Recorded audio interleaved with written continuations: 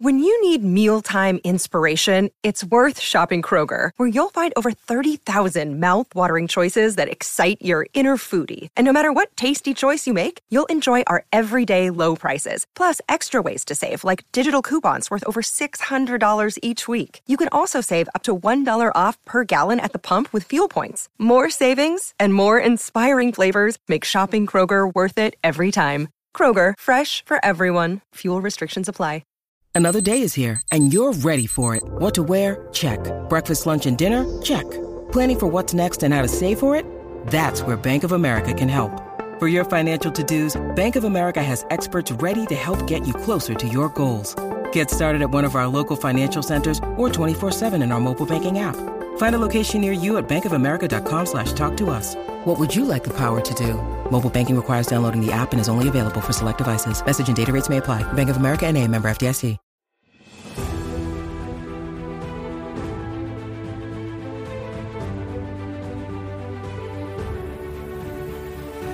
Welcome, welcome, welcome to the Fantasy Fangirls podcast, where two sisters dive deep into beloved fantasy lore, characters, themes, theories, and more. Thank you so much for joining us today as we cover chapters 37 through 40 of Iron Flame by Rebecca Yarros. But before we begin this deep dive, please listen closely to our content warning as always. Most importantly, we have spoilers for all of Iron Flame. We may be focusing on chapters 37 through 40 today, but we are bringing the whole book into the conversation. Everything from Iron Flame, Fourth Wing, and anything else that Rebecca Yarros has said, it's all on the table. So if you don't know why Felix is about to steal all of our hearts and explode our minds, please go finish the book. We will be here when you're done. Next up, this podcast is rated R. We of Fantasy Fangirls are adults who say adult things with adult words about an adult book. We're about to analyze a blowjob scene in detail. So this episode is absolutely rated R. If you are a parent or a family member of ours, please, for the love of God, go listen to any other episode. Your ears will thank you later. But if you're not a family member or a parent of ours, then just be mindful of little listening ears and get ready for a ride. Wink. Really? Any other episode, Nicole? Because there's nothing else in any other episode? No, we're innocent little doves in every other episode. You all know the drill. You know how we work here. Something a little extra special today is you probably actually noticed when you opened up this episode, surprise, we have a new logo. When we started Fantasy Fangirls back in September, we had no idea whatsoever what this would grow to be. And as we've grown this into something that is extremely beyond our wildest dreams, we wanted to revamp this logo to uniquely represent our brand and where Fantasy Fangirls is going. And as exciting as it is to introduce our new amazing logo, I will admit, Nicole, that it's a little bittersweet to say goodbye to the OG branding that truly carried us to the point where we're at today. Who knew something I made in Canva in 5 minutes would mean so freaking much to me, I swear to God. And with this in mind, however, we are going to retire all of the original branded merch in our shop on January 19th. So if you've been itching to rep the OG logo to show, hey, you've been part of Fantasy Fangirls since its early days, please head to the link in our show notes or YouTube caption. Or if you're like, you know what, out with the old, in with the new, I'm ready to rep this new logo. We have so much new branded merch, from stickers, sweatshirts, t-shirts, mugs, everything. It is all in our shop. Last thing, as always, before we jump into our Iron Flame episode 7. If you love Fantasy Fangirls and you want to support us in making this dream our livelihood, if you want more content, more community connection, discounts on merch, like that new merch we have, early access to episodes, and more, please check out our Patreon. We have 2 membership tiers, Cadets and Dragon Riders, and like I just mentioned, if you want some OG merch, if you want the new logo merch, you can get it through Patreon for 20% off. Love a deal. To join our Patreon, the link is in the show notes or YouTube captions, and really and truly, thank you so much for helping us bring these episodes to you. And now, Lexi, it is time to see our beautiful Andarna again. Yay! It's about fucking time. Let's begin this episode deep dive with Battle Brief, aka Nicole's summary of what happens as we kick it off with part 2, chapters 37 through 40 of Iron Flame. Part 2, Chapter 37. Violet is trapped in another dream where she faces off with the sage. And just as he's about to take a dagger to her, she wakes up in Xaden's very large, very comfortable bed. And next to her is a half-naked, sleeping shadow daddy, feeling frisky and desperately wanting to feel alive. She kisses Xaden awake and then really makes him feel awake. And bang, bang, bangity bang. I said bang, bang, bangity bang. No better way to start part 2. Heading to the assembly chamber, Xaden and Violet pass the hundreds of cadets they brought with them and wonder, what the hell did they just do? And it seems like they're not the only ones thinking this. They walk into an absolutely irate assembly meeting. These people are pissed at what Violet has done, but Xaden steps in with a "not my girl" and reminds the assembly that he alone bears the responsibility for Violet. He pulls down his shirt, exposing miles of rock-hard body. Wait, that was earlier in this chapter. He exposes a silver scar right above his heart. Xaden finally talks some sense into these people, mostly. You have knowledge, fucking teach them. And just as they're starting to gather a bit of a plan, a shimmering bond opens up within Violet again, and Darna is finally awake. Chapter 38. In the Dragon's hangout spot in the Valley of Erasia, Violet meets up with Terran, Sigale, and Indarna, and our girl is hungry. After flaring her wing in an attempt to flight but stumbling forward instead, almost taking Violet out, Indarna and Sigale walk off to enjoy a herd of sheep. Tough time to be a sheep in Erasia. Violet and Terran have a super private conversation where Terran tells Violet that one of Indarna's wings has not properly formed, and because of that, she will never bear a rider. Mini montage! With this deeply distressing information regarding Indarna, Violet dives into translating Warwick's journal, and of course, back into classes, Erasia style, and our crew is adjusting to this new life, like in Battle Brief. Still taught by Devera, but now also Brennan, aka Lieutenant Colonel A. Sarai. And man, oh man, is this a different Battle Brief. They tell the actual truth. Go figure. They say that the Paromish town of Anka has been taken by Dark Wielders, but also the Dark Wielders are just chilling in Zulia, almost like using it as a base. We will be talking about that later. We also learned that Griffin Flyers attacked Samara looking for weaponry. Violet, frustrated with the repercussions of her actions with taking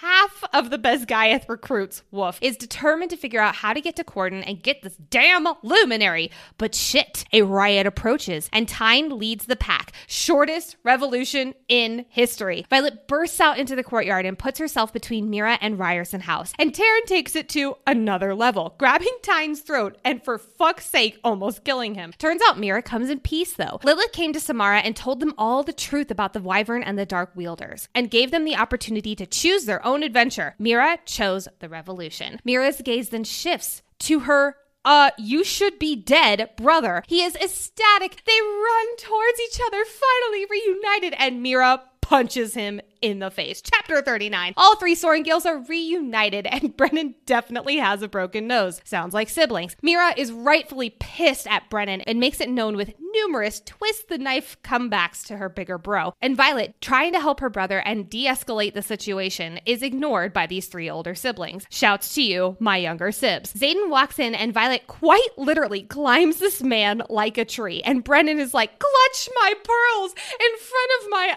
eyes. But Violet drops the knowledge bomb on the situation. I know how to raise the wards. Later, the Assembly, Bodhi, and Violet are all walking towards the Wardstone in Erasia, and the Assembly are being little bitches about it. Violet literally thinks that she can save them all, and they're all like, you're wasting my afternoon, ma'am. All they need to do is take the 6 most powerful riders in Erasia and bleed on the Wardstone. That's it. They open up their palms and begin to bleed on the Wardstone. And boy, oh boy, do I hope they have their tetanus shots. But nothing happens. Dun, dun, dun. The Assembly is like, I told you she's wasting our time. Way to rub it in, y'all. Xaden is an encouraging boyfriend about it all, though. He'll try again as he wraps both of their hands. But Felix, noticing her powers start to rise, is actually helpful. We'll start our lessons tomorrow. However, Violet, she needs to do more. So she goes to her sister and requests her help. Chapter 40, it's Signet training time. My fucking favorite. I'm so excited to talk about this. Violet and Felix stand on top of a mountain, and Felix is ready to see what this lightning wielder, the most powerful rider in her generation, can do. And Violet wields 2 strikes almost back to back and looks at Felix and is like, did you see that? But Felix is wildly unimpressed. He goes on to tell her that thanks to Card, she never mastered the basics of her pure power signet. Oh, and she can also wield lightning from her own 2 hands. He gives her a small orb with alloy for her to begin practicing siphoning her power through, so to speak. Felix might be an ass, but boy, oh boy, he is one helpful ass. Thank you for entering our story, my guy. Later, Mira, Violet, and Brennan are heading to their dragons for a sneaky mission. They are going behind Xaden's back and flying to Viscount Takaris' house. Fucking favorite stretch in the book. As they land in this beautiful city, they notice that it definitely appears that they were expected here. Weird. They are required to share one truth with a line of Griffin Flyers, one of whom has the Griffin Flyer equivalent of the Truth Sayer's signet. Turns out they have really powerful mind powers. This might be important for later. Violet admits to the Truth Spotter that she is here to wield for Takaris, Brennan is here to make a deal for the Luminary, and Mira is here to gut people like fishies if they hurt Violet. Turns out that Mira's approach earns her some respect from those Griffin Flyers, but just as the guards part the way to make it into the palace, a rider in all black steps out like he is ready to commit some Shadow Daddy murder. You're not where I left you. Violence. Dun, dun, dun! Woo! As always, thank you so much for that battle brief there, Nicole. Now it is time for us to don our signets, tap into our powers just like Violet does in the stretch of chapters, and start with our key insights, theories, foreshadowing, and all the rest of that good stuff. We open on yet another Venin dream, and this is the opening to part 2, so this is like neon sign. Pay attention to this, y'all. Now, in episode 4, I did a mega deep dive on who could the sage possibly be, highly emphasizing the connections to Xaden. And while I'm still leaning no on the Xaden front, I did come across yet another parallel. And yep, it is about italics. I'm fucking on it with it. Violet is in her head and she's thinking, I'm trapped in this fucking nightmare again. But at least I made it farther across the sunburned field this time. Note, she is thinking this in her head with no italics. And she has also said nothing out loud to the Venin thus far. But he responds to her with, of course, again. Remember, she said, I'm trapped in this fucking nightmare again. He responds out loud with, of course, again. Right before he says this, he says, you will never be free of me. I will hunt you down to the ends of the continent and beyond. Sounds quite a lot like there's nowhere in existence you could go where I couldn't find you, Violence. Remember? That was in chapter 36. Now, this could be someone else related to Xaden. This could be another mind signet. Now, I've also speculated that the Venin have some kind of special power, special relationship with mind signets. So I think that this is definitely more leaning towards that than leaning towards Xaden. I think we're maybe supposed to think it's Xaden, possibly, or at least speculate it. So I'm leaning more towards the Venin have some kind of special mind signet abilities, and that might be why they're also hunting Xaden as well. And maybe possibly Violet, but I'm getting ahead of myself. Well, I also think that, of course, he's able to hear her inside her brain because it's already inside of her brain. This is like an Inception effect because he already can go into her mind in the dreams. We're going to get to that about how they can communicate here in just a moment. Then, of course, within the dream, he can also read her mind because he is reading her mind as the dream it overall. I'm sorry, I'm talking about Inception sort of things. It's going to be a little bit confusing no matter what. So that was my interpretation. But of course, I love that call out there. And I do think that there is something to this mind signet concept. Who knows? Maybe Colonel Atos also has a mind signet. And that is what kicked off his whole buddy there with the Venin. I have no idea, but just throwing that out there. Oh, I like where your mind is going on that front. Absolutely. I didn't think about it in the way of the dream. That almost feels like too easy to me. You know what I mean? But also, it is a dream. Like, that is how dreams work. I don't know. We'll see. But I do like the idea about Venin having some kind of special mind signets. And that's why they're hunting specifically Xaden, because he has a mind signet, and most possibly Violet, because maybe she has a mind signet as well. We'll get to that later. I want to dive into something else here regarding the dreams. We could talk about these dreams all day long, but I'm going to pull out a few more key insights here, especially that have been very popular on the internet. So there's been a lot of speculation among readers that Violet is actually seeing Xaden's nightmares, and therefore it's a hint to her second signet. I'm going to explain how these actually are very much Violet's nightmares because I think that there is a very important distinction. Number one, Violet sees the same sage in all of her nightmares, and he wears maroon robes. We get confirmation that this is the same sage that was at Resen. I checked, and yes, Resen sage and her dream sage are wearing those purple floor-length robes, so yes, this is indeed the same sage. I'm just going to say purple and maroon, they're going to be considered the same color here. However, later in chapter 52's dream, Violet does note that his robes are purple today, which leads me to think maybe they're not actually always purple, even though all of the dream descriptions that we get, they are purple there. So just a little thing to note there. But the Venin we face in Xaden's POV, chapter 66, which I don't think is so much of a nightmare as a memory, has blue robes. And there is some kind of language there that this has been a reoccurring nightmare as well, and now it's almost like happening in real life here. We learn that this Venin who has been visiting Xaden's dreams and who he faces off at the very end in person, he is actually a general. So it has been this general primarily in Xaden's nightmares with his blue robes. So two different Dark Wielders are infiltrating Xaden and Violet's dreams to communicate with each of them. One has blue robes and is a general, so that makes sense that he's going after Xaden, who's the one who they all really, really want. And then the Sage with maroon/purple robes is one in Violet's dreams. Maybe it's more of like taunting for the benefit of the general there. Kind of like that lower level is going after, yes, the powerful one, but then the general is going after the most powerful one who they really want. Can we bring it back to Varish in the interrogation chamber? Violet was the tool, Xaden was the prize. What Exactly. if this is the same thinking because they're all Venin? What if this is all the same? Exactly. So this brings me to my second point here about why I really do believe that these are Violet's nightmares, is that Violet refers to Terran and Andarna in the first dream sequence we got several chapters back.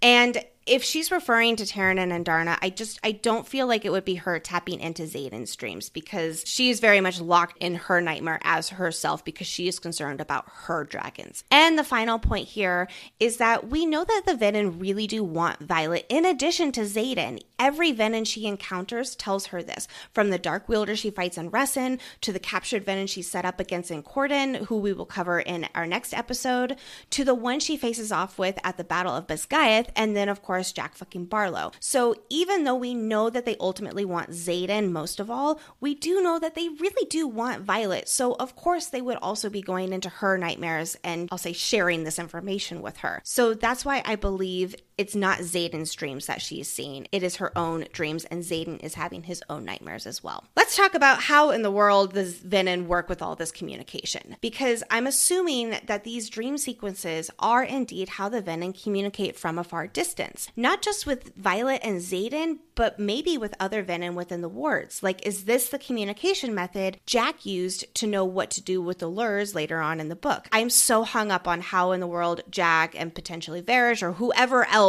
is with the Venin, how are they all communicating from Basgiath with them outside of the wards? And this has to be the answer, because this is how the Venin are communicating with Violet and Xaden. Love this. I love where you're going. I could see that. The last thing I'll note here on the stream, where is this sunburned field Violet is in these nightmares? She references it in every single one of her dreams, and I have to wonder, are we going there? Is the Sage projecting her in a certain location? I was trying to see if there was any descriptions about Basgiath to see if it was almost like a premonition that this is where they will be in Basgiath. I didn't get any clues about that. It very well might be, but I just don't know. Again, it could be that premonition. That's another second signet theory. My gut is telling me that this Venin is actually infiltrating their minds while they're sleeping, and it's more of a way of communication rather than a premonition. I fucking love this. Could it be the Barrens? Could it be somewhere in the Barrens, do you think? Very possible. That was kind of my thought there, where it's Yeah. almost like going to the Venin's home turf because that's how they envision it, or something like that. Could totally. Or honestly, because I know there's that one spot, and I can't remember if this is how it's described or if this is just my headcanon. Like with Resin, I always kind of imagined it like kind of desert-y wasteland. I don't think that's how it is. At least the front of it. I don't think that's how it's described, because it's still in... No, because remember the beautiful lake and the beautiful mountains that were really you're close right, by? right. Yep. So now it is a wasteland because of everything that happened there, but it was not previously. It was quite a lovely mountain area. Well, then we can imagine that Zolia would be very similar too. So, and since they're using that as a base, then maybe it's Zolia? Maybe it's a field outside of Zolia? I don't know. Maybe. I'm just grasping at straws now. Right. I do wonder if it's located in the Barrens, but it's one of those little details that I just wanted to call out there, because she is in the same location each time. And we, as far as I know, have not seen this location yet in the books. Let's talk about something else I love, which is sexy time. It's my favorite. Zane's room sounds like a fucking dream. There's big windows, thick Ayo. Velvet drapes, wall-to-wall bookshelves, and a massive bed. I would sleep in here every night. I would not even fight it. I would be like, oh, darn, so sad. I guess I'll just sleep in here every night. No problem. I have such a delicious visual of Xaden sleeping peacefully next to Violet. Like, she notes there's such a vulnerability there, and especially with someone who looks like Xaden, who acts like Xaden, is just sleeping so peacefully. I just love it so much. There's just something so special about seeing the person you love next to you sleeping. It's just another sweet moment that all of us can relate to. And I know I can feel it definitely, like when I'm seeing my husband. I love looking over in the morning and seeing Brett sleeping. And then sometimes he'll like sense me looking at him and he'll open his eyes and he's like, the fuck are you doing? And I'm just like, hi. So there has been some, I'll say, confusion/criticism as to why Violet initiates sex right after getting mended and tortured for 5 days straight. Wait, Nicole, was she tortured for 5 days? She was tortured for 5 days, Lexi. Oh my gosh, why did you not bring this up in the last episode? I really fucked up. I've disappointed you all. I deeply apologize. But this line right here says it all to me to answer this criticism. She says, quote, alive, I'm alive, and that's exactly what I want to feel. This is her writer mentality coming out more and more and more. Also, remember that he has been so careful with her in the last few days. I mean, obviously, she's been tortured for 5 days. He needed to be. So this line, quote, and I need him to do exactly that, break, to lose the gentle kisses and the cautious touches and take me with the full force that I know he's capable of. No holding back, no soft and slow. I'm molten. But that is right there. Like, she is like, I'm done. She also does not ever like being treated like she's breakable. This has been a common theme throughout her entire life as we know it, at least being in her head. I think that it makes so much sense that right after that, she's like, I am alive. I want to feel the most alive. And also, I think that this sex scene is so brushed over in the book. I mean, with the throne scene and the emotional intensity of the shower scene, I can see why. But I love this scene. I love this scene. I think it's perfect. I will be honest, I kind of forgot about it after my first read through just because there was so much else going on. Like, I know. How did you forget about it? I'm going to just talk about a few tropes that are in this scene that make me really just absolutely fall to my knees. I love it when the couple in the romance novels wake up and the guy is already rock hard for her. Like, that is just such a good trope. I love it so much. It's such a, I'm like, pretty sure that's just something that happens. I know, it's like not every morning. Every morning? Yeah? Maybe I should not say that. This kind of reoccurring theme, I'll say, immediately makes me laser focused when I am reading. Another thing I was not expecting to love as much when I was reading romance, like when I very first started, was when a girl gives guy head. This is not something you see in every single romance novel, but like, this shit is delicious to me. No pun intended. I didn't know I would enjoy it so much. And I think I'd probably like it because, like, normally when it happens, it's like the guy is losing control. He growls, he moans, he has some kind of like head thrashing back or whatever moment. If 1 year ago me knew that this was something that I would have read multiple books involving a scene with this and loved it, and also talking about it openly on a podcast in front of thousands of people, I would not believe that. 1 year ago me would be mortified. And yet here we are. I love it. I love those parts in books. They're great. All I'm going to say in response to that, I promise no spoilers here, I am rereading the ACOTAR series, and I just finished a particular scene about a different kind of fun that has a big influence on my favorite things. And I can't say any more that's spoiler free, but oh man, I'm at some good parts. I know exactly which part you're talking about. I'm not saying head is my favorite part of any book series. I'm just saying I enjoy it more than I thought I would. I just love the emotional and the physical buildup where it starts out really slow and not even anything else crazy happens because it's just part of the tension buildup. I love that. We're going to cover a chapter of that in just a few, but I'm so excited. I do have some advice for Xaden, and that is, if you do not want a woman to climb you like a tree, please do not say, quote, you're not recovered enough for the things I want to do to you. I would immediately be like, I'm recovered, I'm fine. Like, take me. I would have done exactly what Violet did, 100%. This is not a full-blown death of me moment, so I'm not adding it to the count. However, it is at least something enough to bring to the surface. He says, quote, are you trying to kill me? To which she replies, yes. He says this multiple times in Fourth Wings, and of course we have the ever so ominous death of me. But this is the first time she's responding with, yeah, I do. Like, absolutely. Now, I do think that Xaden's love for Violet in some way will be his downfall. Whether that is the downfall has already had its arc. You know, he is a Venin now because of his love for her. I do think it's going to go a step further. The more and more I'm reading this book, I need to come to terms with the fact that I do think he is going to die. I don't think he's going to make it out of this series alive.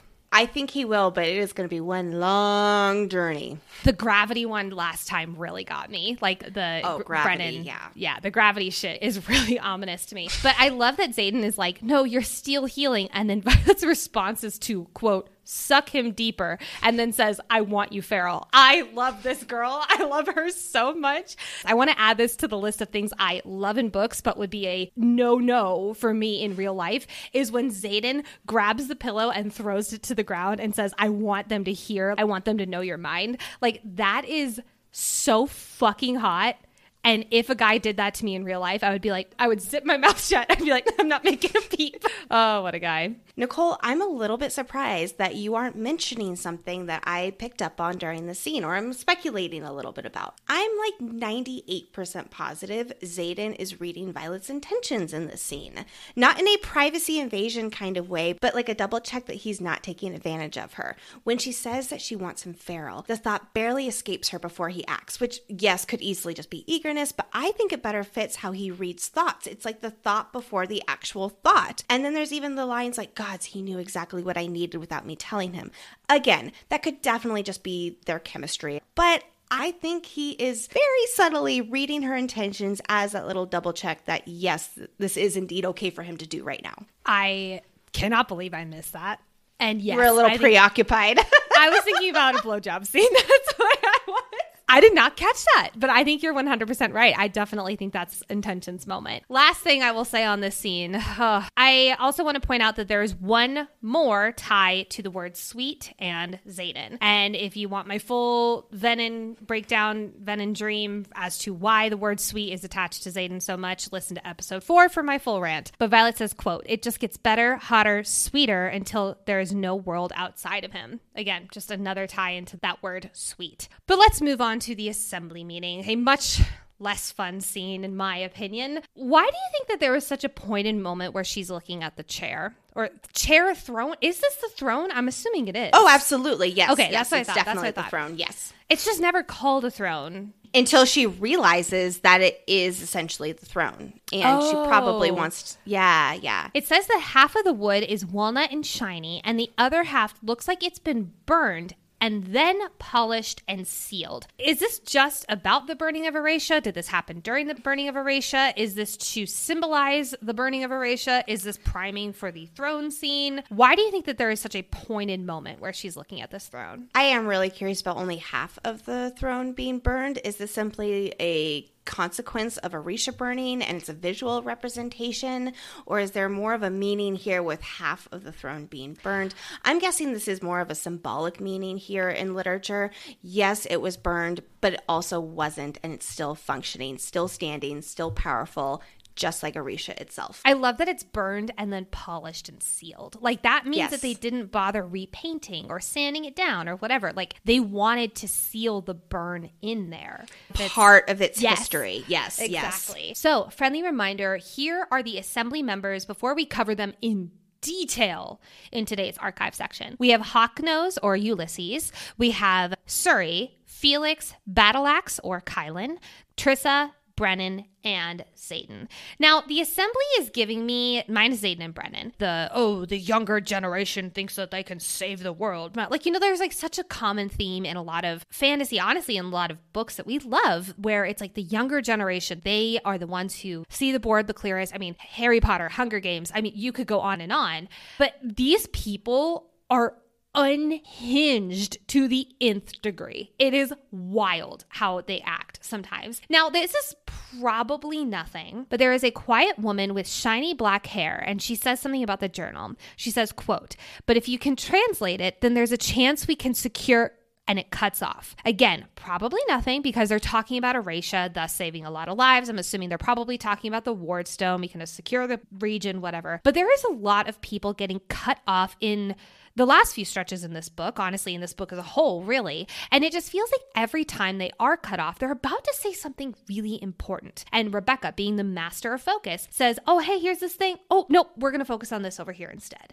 And I think it was Ulysses who cut her off, which is infuriating because that guy sucks. But I'm just wondering if there's something beyond Aretia that they're talking about securing. Again, I don't think so, but I just wanted to call it out. I love so many things about our girl Violet, but this is a bit of a moment for Violet here. How did she not know Xaden was the 7th Assembly member and the Duke of Aretia? Like, our girl is so intelligent. She is so smart. He was sitting on the chair/throne at the beginning of this book. He is one of the leaders of a revolution. He is living in his house, which is a fortress. It's huge. I just love that she's like this brilliant fucking woman. And yet she's like, is this yours? Like, this is you? Like, I get it. She's been very distracted. Her entire world has flipped upside down. But that was just a moment where I was like, oh, Violet. I think of it as when you're in the presence of someone big, but you don't really recognize them as that. Like, Violet got to know Xaden while they were both at Basgiath. That's where they fell in love. That's where they really got to know one another. And now seeing him in this space as an assembly member in his own home, it's still pretty foreign to her. So I can see how it took the gears a little longer to work. But yes, I'm also a little bit surprised that it didn't click until maybe if it clicked like at the very beginning of the book, like that would have made a little bit more sense for our girl. But yes, this is totally not the same thing. But this all kind of reminds me of when I started dating a guy during my very brief stint living in LA back after college. And my roommate told me after I had been on multiple dates with this guy that he was a really big child actor. And in films that we all know and love from the 90s, like you all would absolutely know them. And I had no idea, like no idea. And of course, it's LA. Everybody's been an actor or something. The fact that I wasn't and working at a restaurant like really threw people off. I know this is not the same thing, but it really made me think of like that naiveness about the person that you're dating. And like I had a real wake up moment where it's like, oh, I remember you calling me and telling me who this person was. And I screamed, absolutely screamed.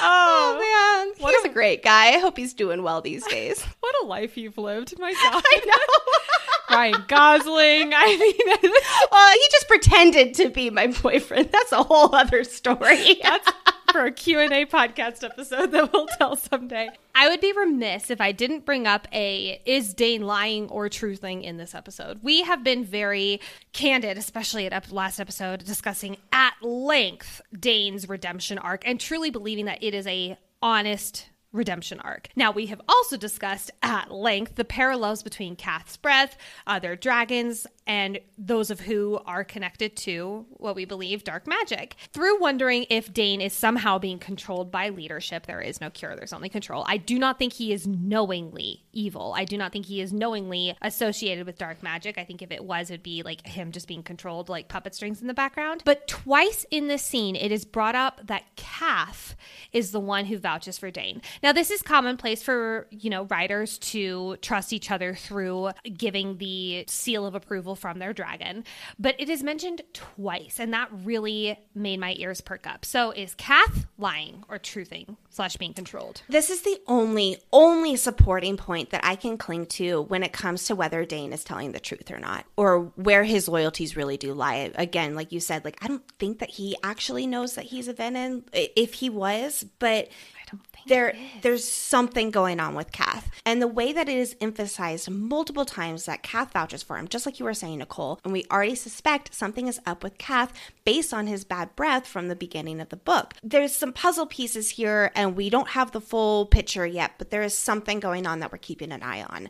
We can't skip over the fact that Xaden can also vouch for Dane, but he can't say it right here because no one knows how he could truly vouch for Dane. So he might be relying a little bit more on Cath in this instance versus his own ability to be able to vouch for them. So maybe that's where this extra emphasis on Cath is coming from here too. But again, Cath had bad breath, and the only other dragons that we know of who had bad breath are Solas and Bade. And we talked a lot about those two dragons in our last few episodes. Can you imagine if this was just like an offhanded written thing for like character building, for world building, like dragons sometimes just have bad breath. And Rebecca Yarros sees that the internet is losing their fucking mind over everyone being like, the bad breath means it's bad. Like, I would have such a chuckle at the dinner table with my husband if I was Rebecca Yarros. I know, right? Oh, man. I have to wonder, with Dane having a mind signet, don't you think that he would be particularly good at shields, or at least recognize how important they are at keeping them up? I feel like he should have had his shields in place a little bit more when Xaden approached him. Now, of course, like, Varys was dying and Nora had just died as well, but I feel like Dane should have had his shields locked in place a little bit more to prevent Xaden or someone else with the mind signet to infiltrate him. Last little notes here from the assembly meeting. I giggled at Xaden begrudgingly giving Dane credit when it comes to Fourth Wing. Like, good for him. Our characters are growing. And then also, Xaden specifically does not include himself in the journal heist explanation. Quote, Jasenia helped Violet and her squad steal the journal for instructions on how to use the Wardstone. I don't know if he is very specifically not including himself or if it's a little bit of an oversight, but just something that I pointed out there. I also have a question about the scars on Xaden's back based on the information that we learned here. The 3-inch scar over his heart represents him taking responsibility for Violet, of course, and obviously he has his 107 of the same length on his back. Wait a second.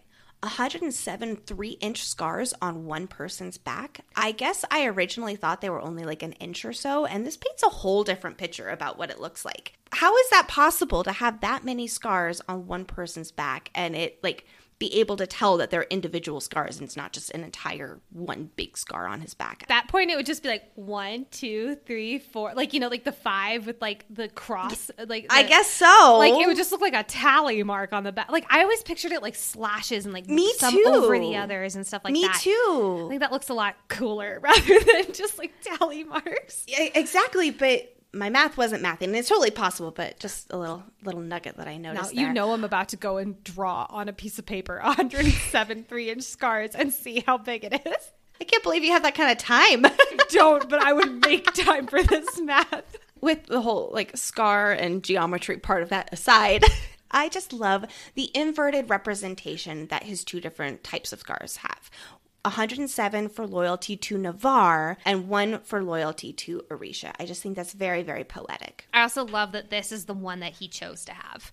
It's very poetic to their relationship, right? Like the 107, he obviously had a choice, but not really. It was die or do this. And also, I really want to know, what is the Tirish custom behind this? Is it just a mark with a dagger on your body, or is there some kind of magic? Is this like a really different, simpler kind of rune? Like, is there any magic involved in this Tirish custom as well, or is it just a scar mark through a blade? I don't know. I'm guessing it's more of a scar mark just because there was so much confusion around blood magic. And this, in my mind, would kind of count towards blood magic. I'm thinking that it is definitely more of just a Tirish culture thing that is so embedded in their culture. So when it's done, it has so much weight to it. It is a binding contract, like no ifs, ands, or buts about it. Now, here's what I will say. In Battle Brief, when Rhee is like, blood magic? Like, are you like, whoa.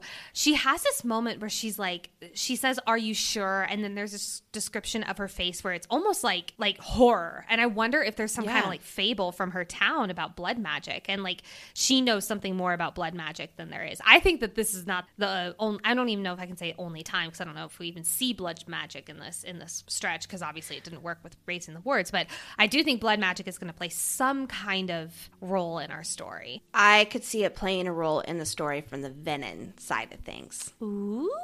That this is like some like foreshadowing that yes, it might exist, but we do not touch it. Interesting. I like where this is going. Or maybe with Resurrection, maybe with Brennan somehow. Maybe. We are going to talk about the rune scars in his palm in a little bit here. Oh, I'm excited. Well, first of all, let's talk about Andarna waking up. I missed our girl. I did too. I'm so happy. First of all, Nicole and I have speculated a lot about when Violet's second signet manifests and how we lean toward it happening after Andarna wakes up. And this right here is a supporting point to our reasoning.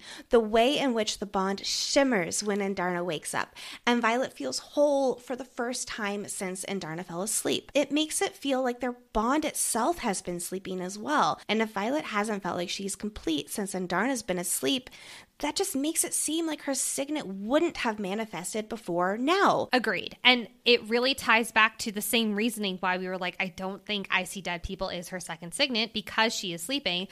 It would also mean the same for precognition, at least in results to the dreams. So Yes. if the dreams do have anything to do with her second signet, it wouldn't make a lot of sense for the same reasons as we said in last episode in results to she was sleeping when Violet was in her torture era. I agree with you completely. I think the Venin dreams are from the Venin side of things. I don't think they're from precognition. I don't think they're from her second signet. I agree with you now. We are going to be on high second signet alert from here on forward in this book. Yes, exactly. And as we head to the valley above Orisha where all the dragons are, I want to remind you that the reason this environment still seems like it's fall instead of winter like the town below is because Rebecca has confirmed that the more dragons there are equal warmer weather. So because there are so many dragons now in Orisha, it's going to be warmer in their concentrated area, aka this valley that they now call home. So that is why it doesn't feel like winter. It feels more like fall in this area of Orisha versus the town below where it's clearly winter there. So there's been some confusion about all of that. Rebecca has confirmed in an interview that is why the weather is so different in such a similar area. We get another Andarna is a different color hint when Violet first sees her here. Oh, I'm just so excited. I love this shit.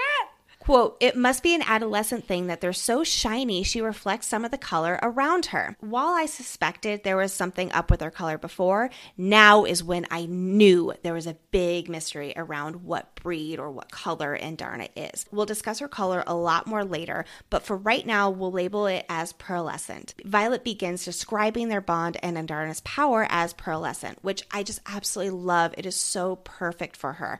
I assume that Violet doesn't think too much of it not being black like her bond with Taryn, who is of course a black dragon, because for one, Violet arguably knows more about younger dragons than anyone, and she barely knows much at all. She just chalks this up to an adolescent thing. And number two, pearlescent, it really does capture Andarna's personality too. So I could see her thinking that the bond represents more of the personality rather than the literal color of her dragon. I also, for those of you who needed a visual aid of what pearlescent looks like, it's basically like a white, but then the shine around it reflects any colors that are near it, and like so it's almost like a rainbow. It's like yes. it's a beautiful rainbow, and depending on the light, it has different colors. And if you need a visual, go ahead and look it up, and you'll have a big smile on your face because you'll be like, "Of course, that's Andarna's bond color." In addition to Andarna's coloring, we also get a new character trait from Andarna, and that is her hunger levels.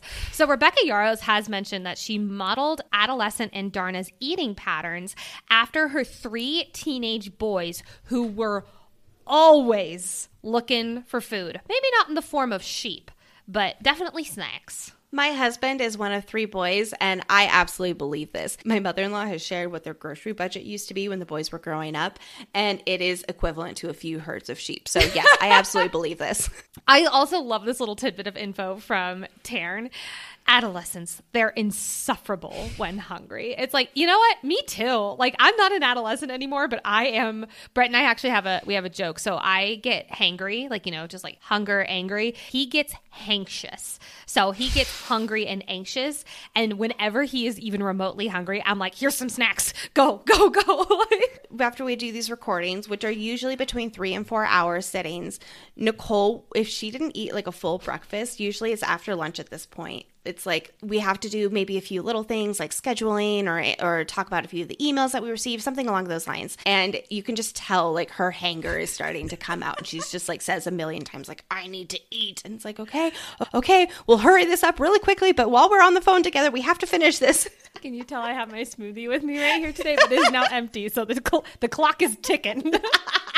I really do feel for Andarna, though, in this whole book, really. We learned that during her dreamless sleep, because she kept waking up, I love this dragon anatomy, the second set of muscles along the front of her wings did not form properly, or I don't even think they formed at all, because Brennan can't mend what does not exist. So with some strength and conditioning, she will be able to fly, but she will never be able to bear a rider. I really do think that her and Violet are going to fly together in some super heartfelt big moment in this book. Like, yeah, exactly. It'll be like this huge, like, music swells, tears flow. It's too pointed not to be foreshadowing. I absolutely agree. But again, this is one of those unexpected twists I definitely wasn't expecting in this series, but I just love it because it is unexpected. This sad diagnosis offers so much mystery around Violet and Andarna's future together. It is also very convenient that Violet will obviously be writing Taryn for the foreseeable future. But I agree that the bond between Violet and Andarna is too special and unique for her not to eventually write Andarna. Maybe Violet's second signet can somehow mend her in a way that Brennan's can't, where she can mend what didn't previously exist, or she can mend magic in a unique way that applies to dragons, or maybe she can amplify Brennan's power to do it. Again, just kind of tossing out all sorts of different ideas for Violet's second signet here. Or they're able to build a contraption to help Andarna support Violet's weight and flight, like How to Train Your Dragon style. I do agree that something is going to happen, but we just don't know what that will help these two to have that unique bond of truly getting to ride your dragon. I'm just so excited. I really hope that happens. Oh my gosh, it would be so sad if not. You mentioned How to Train Your Dragon, and I burst into tears. Like that, if that is the case, how that works. I mean, first of all, that's my favorite movie of all time. It is also a dragon and not a wyvern. Proud of you, DreamWorks. But that style of milk, because like, what if Taryn does die and she has no other choice but to ride Andarna, and that's like the moment where she figures something. Oh my God, I'm unwell. My heart really does hurt for Andarna, but it also really hurts for Violet in this case, because it's not her fault that it is her fault, if that makes sense. Andarna's wing not growing properly is a consequence of a sequence of events. No one made anyone do anything during that crucial time around Resen. Difficult and necessary choices were made between Violet, Andarna, and Taryn, and that has led us here. So yes, I absolutely see how Violet blames herself, but there's really not anything different that could have been done within her power, at least, to make this end in anything else here. So I really feel for her, but it's not her fault that it is her fault in this situation. Orisha has the cadets starting back at Writer's Quadrant 2.0. It was initially weird that 100 or so cadets just choose to leave Basgiath and fight for the revolution, but then they're just like back at school in a different capacity. It was a little like, I'll call it anticlimactic there. Now hold on. I've got some math questions. Because Basgiath has over 600 people attending that school. And they keep on saying that Violet took half of the Writer's Quadrant at Basgiath. But there's only 100 cadets. So it all depends on what part of the year it is, because people die off so quickly. So we know between second and third years, there are approximately 250 of them, approximately. And then there are about, after threshing, are about 100 or so new bonded writers. So you're right. Let's just say there are about 350 writers, and they took about 100. So yeah, so it's not, they took actually a third of Basgiath Writer's Quadrant, not a half. So there's 4 wings, 3 sections per wing, and each of those squads have 15 people in it. But remember, that was at the beginning of the year. This is after threshing. Okay, that's fair. But still, she only took a third of people. Yes, she only took a third. So we have 100 cadets who got up and left and chose to fight for the revolution. And now they're back at school, which is a little bit jarring, or not jarring actually, because let's consider it. They are still in military training, and they need to have the best possible training before they face off the Venin. I believe too that even though the Assembly and Orisha, they have definitely separated themselves from Navarre, certain ways of life are embedded in their philosophies and in their society. Being back at school here is familiar and how they know about going about life. I definitely understand why Emiterio is having everyone run, which kicks their butts in altitude, which I totally get. We live in Colorado and running here can't be intense. When I visit my in-laws in California, I feel like I can run for miles on the boardwalk because I'm so used to running at elevation and I just feel like such a badass. They should have done drinking at elevation and see what that changes. For those who don't know, your drinking tolerance is like minuscule when you're at elevation because of the altitude changes. So people come here and they're like, I'm just going to drink my normal amount. And then they're completely sloshed, to quote Violet. I also understand the class's battle brief, runes, and flight maneuvers for obvious reasons. Then there's history class, which I can get behind to an extent since learning the truth about what happened previously can help them all prepare for the present. But my real question here is why physics class? If there was a war out there and I had to sit through an hour of fucking physics class every day instead of, I don't know, train, I would be so livid. I wouldn't do it. I would straight up not go to that class. And you tell science and math were not my thing in school. That would be like my favorite class would be physics. Because then you'd be learning about like physics and dragons and like how, because that's the thing, you learn about the physics in your dragons and how they work together. No, that's just take whatever you were going to talk about that and just put that into flight maneuvers. Like we don't have time to sit around in this class. We need to learn by practice here. I will give you that. Put it in flight maneuvers and call it a day. I will totally give you that. I would want to train to learn how to fight Venom. That is a very much better. That's what I'm saying. Yeah, you're right. Like there are only so many hours in the day. I think that the training needs to take a little bit more of a top priority than some of these standard Bisgayeth classes. That's all I'll say. We do get back into a battle brief, and it is highlighted that they chose a theater to rebuild inside of House Ryerson. I am curious because it is very highlighted, and even Violet questions it. She's like, why the fuck did they choose a theater like this? And I got a theater degree. I would love a theater, but maybe if we were in the middle of a war, that would not be the first thing I would choose to rebuild. But for this reason, did they want to rebuild it because it's the only place that can hold large meetings? Is it for, and just another nudge at like Tirish culture and how they're much more about like, arts and leisure, as opposed to Bisgayeth, which is about like death and destruction and torture. I like to think that the theater represents what Orisha is trying to bring back. Like you said, culture, arts, entertainment, ultimately something to live for, you know? Like this is the reason why they're fighting. It is to have beautiful things like this. One question I do have is, do they have hired actors or ballet dancers or whatever, like, to perform in said theater? Or is the theater just like a ghost light? Like, so for those of you who don't know, when the theater is dark, like there's nothing performing there, there's nothing there, it is tradition to put a ghost light on the theater, which is basically just a singular Edison light bulb to ward off any theater ghosts. It's just weird. Really? That we have. Mm-hmm. Yes. And let me tell you, I've been in some very haunted theaters. That shit does not work. Let me tell you. But like, I wonder, do they have artists performing there, or is it just it's the assembly, you know? Like ultimately, yes, they're leading the revolution, but at the end of the day they all get dressed up and they go and they practice their play. Ulysses like dons a dunce hat and puts on a Shakespeare solo play. And Felix is the narrator with his calming voice. Oh my God, I'm tired. I don't think the theater has actually been used. I think that it is a symbolic representation. This is canon. Let's see, this is canon now. I just gotta like insert that disclaimer there because people are actually going to think that we are believing this, and I don't. And next thing you know, there's gonna be fan fiction about the Assembly's play. Oh my God. I would read that. A series of short stories. Oh man. The behind the scenes. Oh my God, I'm dying.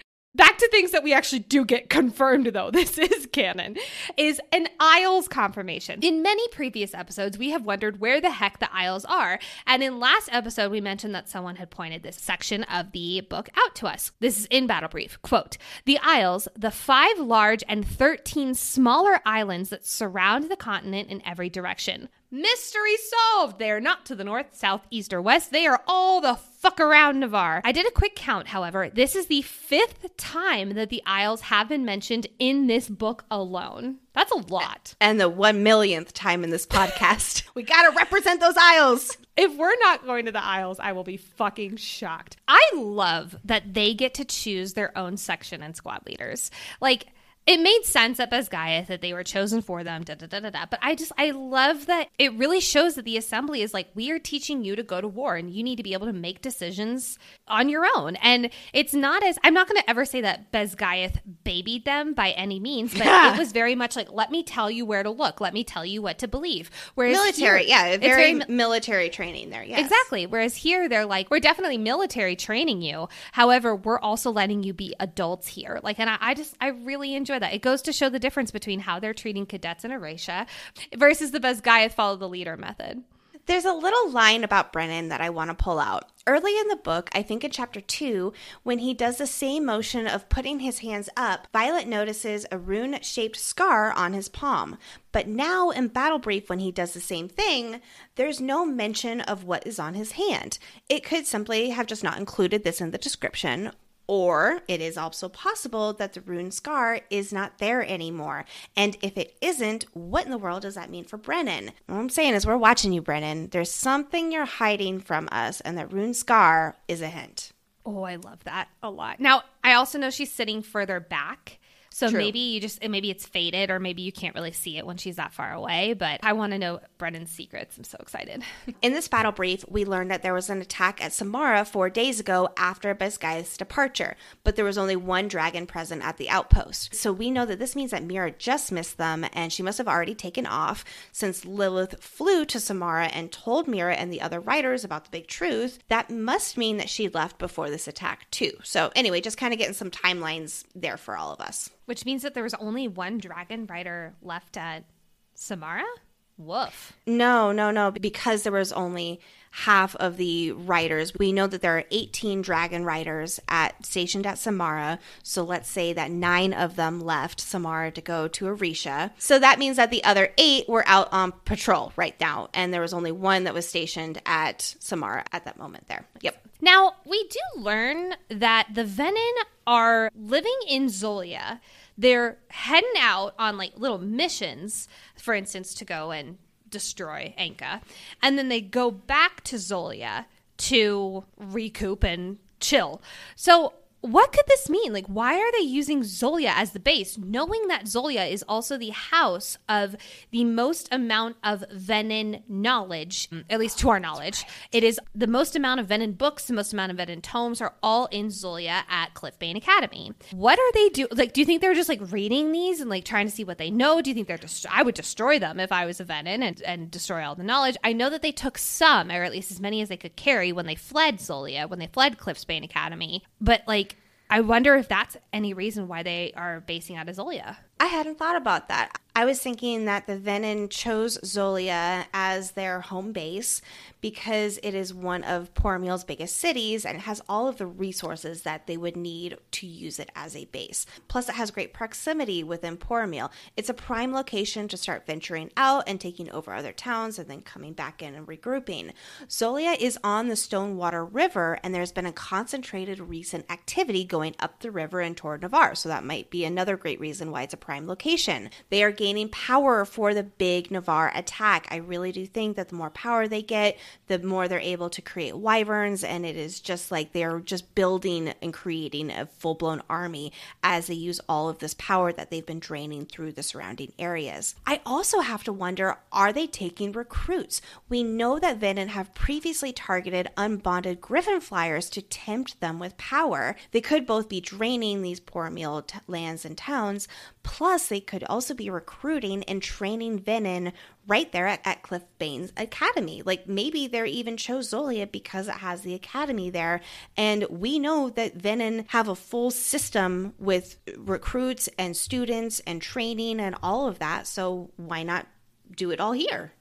Fuck, I think you're right. Oh, man. So as we learn about the riot of dragons heading their way, they're in the middle of class and Tairn like bursts into Violet's mental archives and is like, there's a riot of dragons heading their way. Also, does Tairn just have like the good news where he gets every single bit of information but 50 seconds before everyone else? It's like even Marb, it takes Brennan a second before he has like a full-blown That's So Raven moment where he like looks off to the side like he's talking to Marb and then comes back into a battle brief. But like Tairn gets it way earlier. So is it just because of Sigale, which is highly possible, but he can't communicate with her. He just like feels her feelings. But anyway, that was just I bet that's exactly what it is. Yeah. I've been wondering maybe like Tairn was just further out because he's just a bigger, more powerful dragon. So maybe he had his own patrol out there.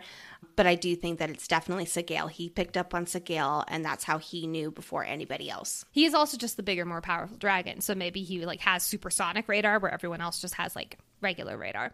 But Arik says, can Tairn take Coda? And Violet's inner monologue says, quote, I don't even want the answer to that question. Do you think we're ever going to get a Tairn/Coda battle in this series? I fucking hope so. My gut, Clegane battle. Clegane? You know, my gut does say yes, that we will see this, even though they're kind of sort of on the same side right now. They're extremely reluctant allies right now, though, Tairn and Coda. Plus, Coda knows Andarna's secret because he's the elder of their den. Remember that Violet does get that confirmation from him when she asks if he will light the fire as the Black Dragon representative. But I'm like, Violet, I don't really want to know the answer to this question because I don't think Tairn would beat Coda. And Tairn's suspiciously quiet, which makes me believe he also doesn't think that he would win that battle either. I think you're right. I super think you're right. Now it's time to talk about our favorite older sister re-entering our story again. When you heard Tyne leads the riot, and by the way, we hear the audiobook says Tiny. However, Rebecca Yarros has confirmed that she uses Tyne. We're going to go with Tyne just for continuity's sake. So Tairn says Tyne leads the riot. What did you think in this moment? Did you think that Mira was joining the revolution or attacking? I thought for sure she was attacking. But then I was thinking like once when she would see Brennan, she would slip up and get extremely conflicted and there was going to be that whole reveal and she was going to be literally switching sides or at least pausing her attack to learn some more information. I was pleasantly surprised that she and this riot were joining the revolution. But I was very, and am still very shocked that Melgren just let them go. Speaking of shock, though, I couldn't believe when Tairn takes Tyne's throat just like Solas's. Like he says, like, don't worry, I'm not actually like, getting into the scales. But it's just like, whoa, dude. Tairn is like, I've had it. I'm in charge of a teenager now. I have no patience anymore. He just has had it with life. Now, I was also very shocked when we heard about Melgren just like letting them go. And yeah, I wonder, there's two headcanons that I have here really, which is simultaneously one, it's face value. They let them go because they knew they were going to find out eventually. I mean, wyverns were dropping out of the sky. Like it was raining. Like it's raining men. It was raining wyvern in that moment. There's one side of taking it as face value, which to be honest for me is kind of like plot bandages of like, okay, like let's move the story along. This is a good way to do so, which is fine. It's fine. It's whatever. We have to have some of those in a story as dense as this one. But the other side of it is there is some kind of ulterior motive where, they sent some people, if Melgren is in the Venin breeding game, they sent some people who are Venin who they can control and they're almost like inside spies. I don't think Mira is one of those people. I do think she's innocent here.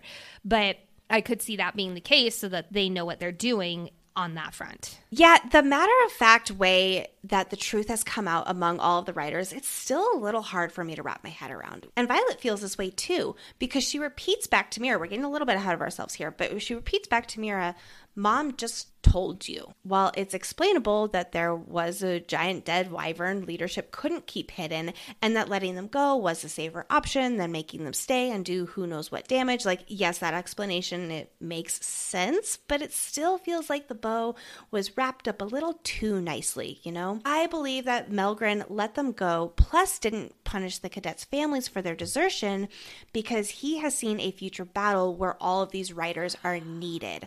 I'm not talking about Samara. We know these riders were not at the Samara battle premonition, But there must be a future battle he saw right around this time that made him feel like it was okay to let these riders go in order for the future battle to even be able to happen and therefore that they could win. I also like your unhinged Venin Melgren theory too, like infiltrating, like who knows? Who knows? I'm really struggling with the idea that Melgren is in the Venin game. I definitely think Atos is.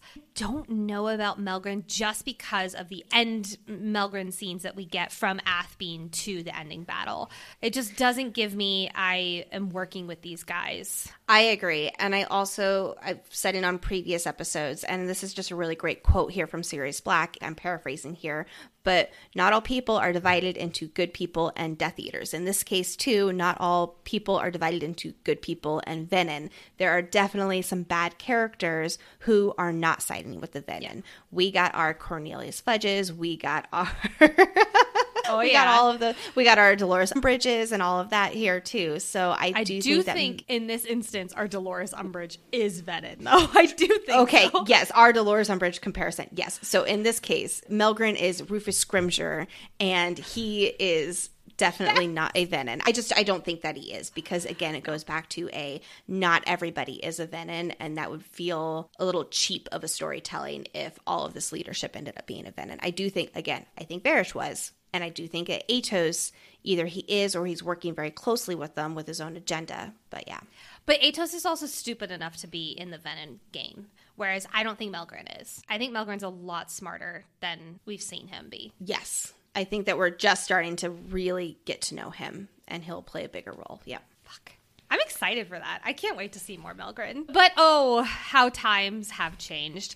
In the Samara scene with Mira and Violet, this is way back in part 1, she says that Mira is the only person she shares unconditional love with, and that it includes her pool of people being also Xaden. Like, she did not have unconditional love with him then. However, in this scene with Mira, she reaches out to Xaden to confirm what Mira is saying and to see that it is truth. Quote, "Not because I don't trust my sister, but because I trust him more." This really just shows how far they have come in their relationship. I'm so proud of them. I'm going to respectfully counter that, because I think that Violet would have said the same thing back in Samara about trusting Xaden when it comes to anything Orisha or Revolution related. That's kind of what I thought, is that I do think that she still had that unconditional love for him. Now, they certainly have gotten a long way in their relationship because now they can actually admit it to one another. But I do think that just the groundwork was laid out so well in Fourth Wing to lead us to this, where she would have said the same thing otherwise. But okay, I can vibe with that. My heart once again aches for Violet when she admits to Mira that she needed her. Like, the secrets are out and she can finally be honest with her sister. And I'm just really proud of how Mira owns her mistakes and she apologizes over and over again. She doesn't chastise Violet about not telling her. She only says she's so sorry she wasn't there when her little sister needed her most. And, you know, as a big sister, I really feel that. The guilt and disappointment and not living up to what you're supposed to be for someone you love more than anything, and realizing that you fell short and having to make it up to them in that way of just like, I am so sorry. And I love that that is what Mira is doing here versus gaslighting her sister or doing anything else that she could have easily done here. You have never fallen short to me. Oh, thanks, Nikki. I love you. I love you too. Why have I cried twice in this episode? This is not an emotional set of chapters. Oh, Nicole, I just want to hug you right now. Why do you live so far away? Stupid 30-minute drive. That's not far. We used to live thousands of miles away from each other. We did, yes. But speaking of heartfelt, wonderful sibling moments, Mira seeing Brennan for the first time. Now, we have to remember that Mira and Brennan were always the closer of the three. You know how they say with like any groups of three, there's always two who are closer, and there's always kind of like a third who's left out to dry. Violet was always the third. She was younger by several years, and Brennan and Mira were always much closer in age. So, of course, Violet and Brennan, they were expecting this beautiful, heartfelt reunion where, you know, Mira like runs into his arms and hugs him. But I love that she punches him instead. This is honestly so fair, and it gives me such Ron and Hermione vibes. I love it. Wait, like when he returns after Harry encounters the Silver Doe? Yeah, like, because Ron, like, walks in and she, like, literally Harry has to cast Protego because she's about to murder him. Just, maybe take, like, the love aspect out of it, like the romantic love, and maybe just insert sibling love. I get that, yeah, for sure. I think I laughed out loud when I read this for the first time. Like, of course Mira punches Brennan for their big reunion. Like, so fitting, just so fitting. And then later on when she's like, yeah, well, it wasn't the first time I broke his nose. Like, that's such a, like, sibling fight thing. Like, we never got into fist fights. However, there was one time that you tackled me to the ground, but honestly, I deserved it. So it wasn't even that big of a deal. Quick story. So I went to this, like, amusement park, for lack of a better term, and I got a Shocky pen, and I was so excited to prank my older sister. I was like, oh my God, I'm going to prank her. I'm going to give her this pen. She's going to, whatever. So I give her the pen, and she's like, cool, little sister, a pen. Wow, so exciting. And I'm like, click it. She clicks it. The next thing I know, I am on the ground and Lexi has tackled me to the ground. I have no recollection of this. Oh, this is a core memory for me. That's when I learned the consequences of my own actions. I will say that our cousin Allison, she tackled me big time at her rehearsal in the snow. And there's like a live action shot of her literally tackling me. And like the look on my face is just absolutely priceless. We might have to post that to social media or something if I can find it. Can we please? I love that photo so much. We love you, Allie. All right. Well, speaking of the family is back together again. And right before we focus on these 3 Sorrengail siblings, really quickly, we learn Riddick's last name, which is Gamlin. And it is Old Norman for word of old, which I just found to be highly hilarious. But I love this line. Back to our 3 sibs. Quote, and suddenly I feel 10 again, the smallest personality in the room of giants. I'm going to hop on some neurological bullshit for 2 seconds because I'm going back to my roots. When you are around people again, after being apart with them for a while, who were core in your upbringing, it is natural for your subconscious mind to sink back into old behavioral habits from when you were younger. When Mira and Brennan are fighting, the family is back together again. It is so neurologically beautiful. I love this moment where Violet immediately goes back to being the quiet scribe sister in this room of writer giants. Now, Brennan is also blatantly ignoring her, demanding to switch cloths because he's covered in blood, which is gross. And I bet you anything, this is also not the first time that she gets ignored by these, quote, giant personalities. Her inner monologue even says, quote, yep, definitely morphed back to being the silent little sister. I love seeing this, moment of falling back in time for Violet.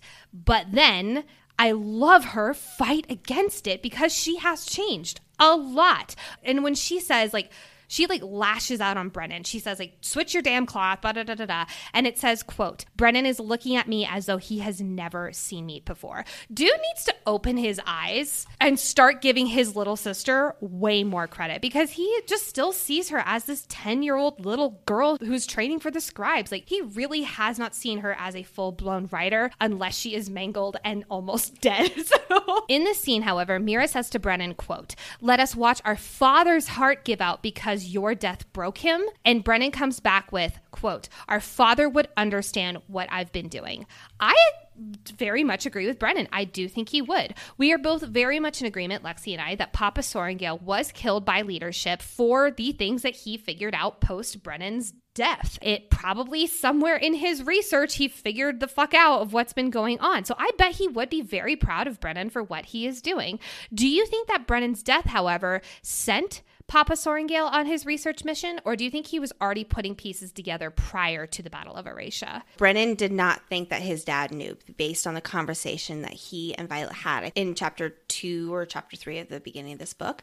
I think that their dad knew about what was going on before the Battle of Eurasia, before Brennan's quote-unquote death, because the rebellion was going on. And I think that he is someone who is very intelligent, and he would have understood the reasons why better than the propaganda that was certainly being fed to Navarre. That's my theory, is that he definitely knew all of this before, and then after Brennan's death is when he really started going down the rabbit hole.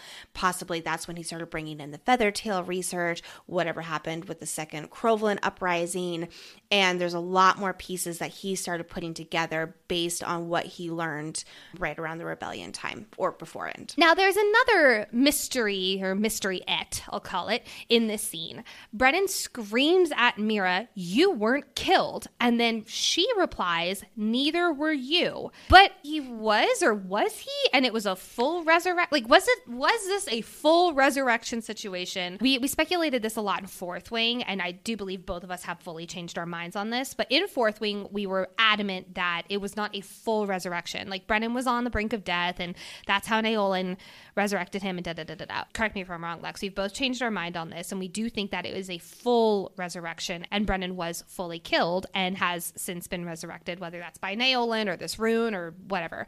And honestly, with the not so subtle use of this new last name, Aesurai, which literally means resurrection, I really do think that this was a full-blown resurrection situation, and Naolan channeled from the source to do it, thus turning Venin. I'm like 90% in agreement. I still do need to know how the runes on his hand came into effect. Were they part of the resurrection process? Do they keep him tethered to life? Is it rather ominous that the Venin activate the Wyvern with the same kind of use of runes? It is rather ominous that the Venin activate the Wyvern with the use of runes, which has led the fandom to speculate that Brennan is like a human version of a Wyvern that Naolan created. Does it mean, was it like he was literally dead, or does it mean that he was on that like 0.1% left of life? I think that's what it was. So I'm going to call that a regular resurrection and not a full-blown resurrection. He's dead, but he's mostly dead. I think I'm leaning more and more towards full-blown resurrection. Maybe this will be another bet for book 3. We'll see. So Xaden sneakily walks into this room, and we get another sibling mention from him. He says, quote, "And to think, I used to wish I had siblings." I really think with just how many offhanded, "I wish I used to have siblings," or "I have no siblings, so Garrick is the closest thing to a sibling, da, da, da, da, da." I really think that his mom has another kid with someone else, and Xaden has a half sibling. Now, is this going to be a Sloane situation where the sibling comes in and is a dick and a half? I could see that, yeah, like where they're just two very different people. Now, unlike Sloane and Liam, Sloane, part of the reason why she's such a bitch is because her brother died, and she is channeling that anger at the people who she blames for his death. Now, here's another question I have, and we need to broaden our minds for this question ever so slightly, and that is, what if this is a full-blown sibling, and before Mama Ryerson left, she was pregnant with Fenn's second child? So what if the sibling would be after the Aration throne? Now, this would be a 10 years younger sibling than him, and also Xaden is the firstborn, so he would most likely have access to the Aration throne unless they have different rules here. No, because her only duty was to make sure that there was one child who reached age 10. So, okay, so... But what if it was like a, oops, got pregnant, and then I would have no idea what that means. Yeah, that's foreign to you. My guess, however, is that there was no love lost between Xaden's mom and Fenn Ryerson. And I say that because she clearly wanted to get the heck out of there as soon as her duty allowed her to. I'm going to guess that she and Fenn were not having a lot of fun in the lead up to her departure. Now, who knows, but that's just my guess. Like, there's just no love. There was no love. There was no real connection between them, and she just wanted to piece out of there as fast as she could. I, however, am willing to bet that his mom is from Poromiel, and she's Poromelian. I wouldn't even be shocked if she is a Venin, that she turns out to be one, but I think that it makes more sense with everything we know about her, which certainly isn't much, but everything that we do know, and the Ryerson house's warm relationship with Poromiel, especially with their royalty. She did what she was duty-bound to do with the Ryersons, and then she left because she hates Navarre and went on to live her best life and then have another kid. I want to see Xaden have to deal with a preteen half-sibling with the "I hate you all" Sloane energy. Like, that'd be so much better than the ex energy that we get from Kat, I'm going to be honest. I could totally see that. I could definitely see. I do think, now to quote Xaden, you do not have to love someone or even like them to fuck them. So maybe Xaden's dad and mom had like angry sex one night. They were so mad. They've been together for more than 10 years. True. That's, I don't know. I don't. It's called passion, Lexi. Cole, they were married for more than 10 years beforehand. Like, wow, what a hopeful glimpse at my future. Thanks. Just saying. Let's talk about Xaden and Violet, because I love this moment. Violet comes up to Xaden. This is right after he says, like, to think I wish I had siblings. He's standing in the doorway. She comes up to him and she says, hi. And he replies back with, hi. And I'm going to just pull out another Gilmore Girls reference. This is the hi moment with Rory and Jess in season 3 or 4. If you know, you know. It's not as good as Kirk in the Box, but it's pretty damn close. I am, however, dying at Mira and Brennan's responses to this moment of passion between Xaden and Violet. First off, Brennan saying, really? Right in front of me? Like, this is giving such a, like, you're my best friend and you're dating my sister vibes. I know that they're not best friends, but they've been working together very closely. They're on the assembly together. Shouts to that trope. I actually love it way more than I thought I would. But Mira saying, this is tame for them. You can't burn that shit out of your head. It kills me. Okay, listen, I get that this is a romance book, obviously from our earlier discussion in this episode. Come on, you two. You gotta keep it in your pants. No. No. Violet's, her siblings are right there. And she just completely forgets when Xaden comes into the room, just like melting into him and just completely forgetting about her siblings, like right there. You two need to learn some boundaries. Like really, these two lovebirds need to learn some boundaries. You would be absolutely insufferable to be around when you're making out and oogling each other, ignoring everyone else in the room. And Nicole, if you and Brett were like this, I would never, ever see you. The next time it's just the three of us, I'm climbing that man like a tree just to piss you off. Actually, no, based off of this earlier podcast, you guys know I am not a PDA kind of person in that way. That makes me cringe. No, you know what? You should do that and just see like how much he cringes, because he is such an observant, like people-pleasing person that he would be so self-conscious about me being in the room, because guess what? He has boundaries. He does. He really does. I might try this just as a social experiment to see what happens. We'll see. These reactions, however, do really just show how much Xaden trusts Violet. Violet says, quote, I need the blood of the 6 most powerful riders. Just like out of context. They're like, the fuck? Brennan's eyebrows shoot up. Mira looks like she swallowed sour milk. I'm sorry, Lexi. What was the eyebrow shoot up that you just gave? Gotta animate all of it, you know? That was perfect. Oh my God. Now, Xaden, however, does not bat a fucking eye. He just immediately trusts her. Yeah, I love this too. He just fully supports and trusts her expertise. That's what she also needs. Like, she has been really self-doubting and questioning herself, and she needs his full support, and he knows that. And I'm, again, proud of them. Yeah. They've really grown a lot. They're about to do some going back a few steps in a few chapters, but, you know, I'm proud of them for where they are. Gotta hold right on to now. this while we can. Yes, exactly. Really do. Even though I was just telling them that they need boundaries. They certainly do. The two can coexist. I can be both proud of them for how much they love and support each other, and they need some serious PDA boundaries. Fuck on the floor.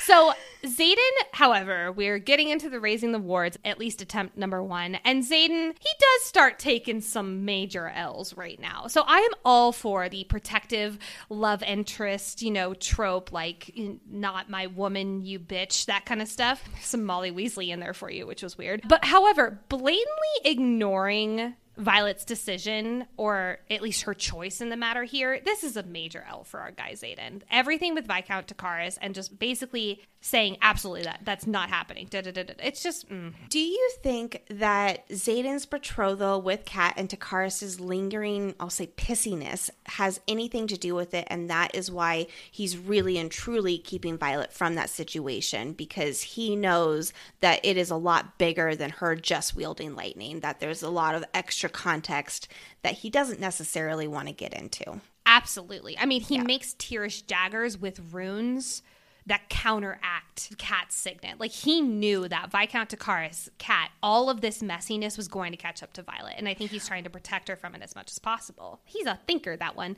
Now, I know Xaden does apologize for all of this later, and I immediately forgive him rather rapidly, but I do still have to point out him being a bit of a overprotective Dane moment here. Let's get to this wardstone. Quote, the shimmering black pillar rises to over twice the height of Xaden and would take all 9 of us holding out our arms outstretched to surround it. All I could think of in this image here was actually at my wedding. We had a very, very small wedding. Like we had about 35 people present. And one of the things that the DJ had us do is all stand around the dance floor and link arms and just like have a moment of like little ring of trust or whatever. And I looked over at Lexi's husband, Jake. He starts going, Fa-hoo-door, like from How the Grinch Stole Christmas. Like everyone was down in Whoville around the Christmas tree because we're all holding hands. It was a Whoville moment. And I look over at my husband and he goes, Whovilation, Whovilation, Whovilation. And I don't think I've ever seen Jake laugh harder. It was perfect. Oh, man. They're a good duo. They are. However, I do wonder if we're ever going to find out what the runes on the Wardstone mean. Quote, etched in the very center, at least 6 feet across, is a series of circles, each fitting within the next and boasting a rune carved in along its path. It's almost the same pattern as the pages of Warwick's journal. I love that it's almost the same pattern. It's not, of course, but it's not entirely because Warwick's a fucking liar. Of course, it goes on to say that it isn't quite identical, but it's in the same positions. Like, Warwick really was the chaos manifester of this first 6. And honestly, not about it, Warwick. Not about it. But I do wonder if we're going to learn what the runes mean because boy, oh boy, is that curious. So Violet is interpreting this as the 6 riders putting their blood in one of the 7 designated positions on the Wardstone. 6 plus the 1 stone. Just again, I love the reread on this and picking up on all those little hints that no, Warwick did not give them clear, correct instructions. And even after, obviously this attempt goes wrong for different reasons. But then when they try it for the other reasons, it's like, oh, it kind of works, but it's just not quite there yet. And it's just great to see all that foreshadowing. It is notable, however, that Bodhi, our guy Bodhi, is one of the 6 most powerful writers in residence. God fucking damn it. I want to learn so much more about him and Garrick. Like, please give me a Xaden POV book so that we can spend more time with them. Now here, I want to point out one thing real quick. We're recording this the day after Rebecca announced on her Instagram that she has officially started writing book 3. She was erasing a whiteboard with a previous book's emotional journey graph. It's literally just like it almost looks like mountain peaks, like to figure out what the emotional journey of the book is. That was of a previous book. It's not of whatever Empyrean 3 is going to be called. However, there were a bunch of sticky notes down at the bottom. Were these for book 3 or not? We do not know. But several of the sticky notes overlapped almost like they were 2 POVs. So people have wondered if it is for Empyrean 3, if it's going to be a multiple POV book, more than just the 1 chapter we get at the very end. And if it is, we might get more Xaden POV in book 3. Hopefully. I was under the impression, and I don't remember the exact source here, so I might have to look back on this, but she has said in an interview that for the foreseeable future with the books, that the POV chapters will be similar to how the first few books have been, meaning it will be limited POVs from Xaden's perspective. Until he stops keeping secrets. And the big secret she couldn't write multiple POVs from him was obviously Second Signet and Tinsic stuff. So I don't know if he's officially gushed out all of his secrets. We don't know. I want to know how it's determined who the most powerful writers are. They kind of have to guess, I guess. I don't know. I also love how Suri points out the strength and power in family lines, referring to Violet and Brennan, plus Xaden and Bodhi. I wonder if this is going to play into it a little bit more. Now, we do know that the Writers Quadrant, they are allowed to marry right after they graduate because it is encouraged that they have legacies, because writers, when they produce new writers, they usually have good powers and all of that kind of stuff. Maybe it's along those lines, but I wonder if this is a little bit of foreshadowing for something later on in family lines or whatnot. Do you think we're going to get a marriage between Xaden and Violet in this book series? Maybe. I can't see it right now, but I can feel it. You know what I mean? I'm not saying that I actually want this in the books, but just like as someone who has children now, I want to see these two's dynamic when they have kids and see how good they are and how horny they stay. I want to see how their relationship changes when they become parents. I'm not saying I actually want that trope in this series because I don't think we're going to get it, and I think that's a good thing, but I just need to see it. Yeah. What if it's like a 19 years later situation or whatever? It's like many years later, and then it's like them going off to their own Writers Quadrant or their own Lilith conscription day. Brennan Ryerson. Oh my holy fuck. Oh my God. Liam, Dylan, Ryerson. I could do this all day long. Dylan was the emotional impact to get a second name.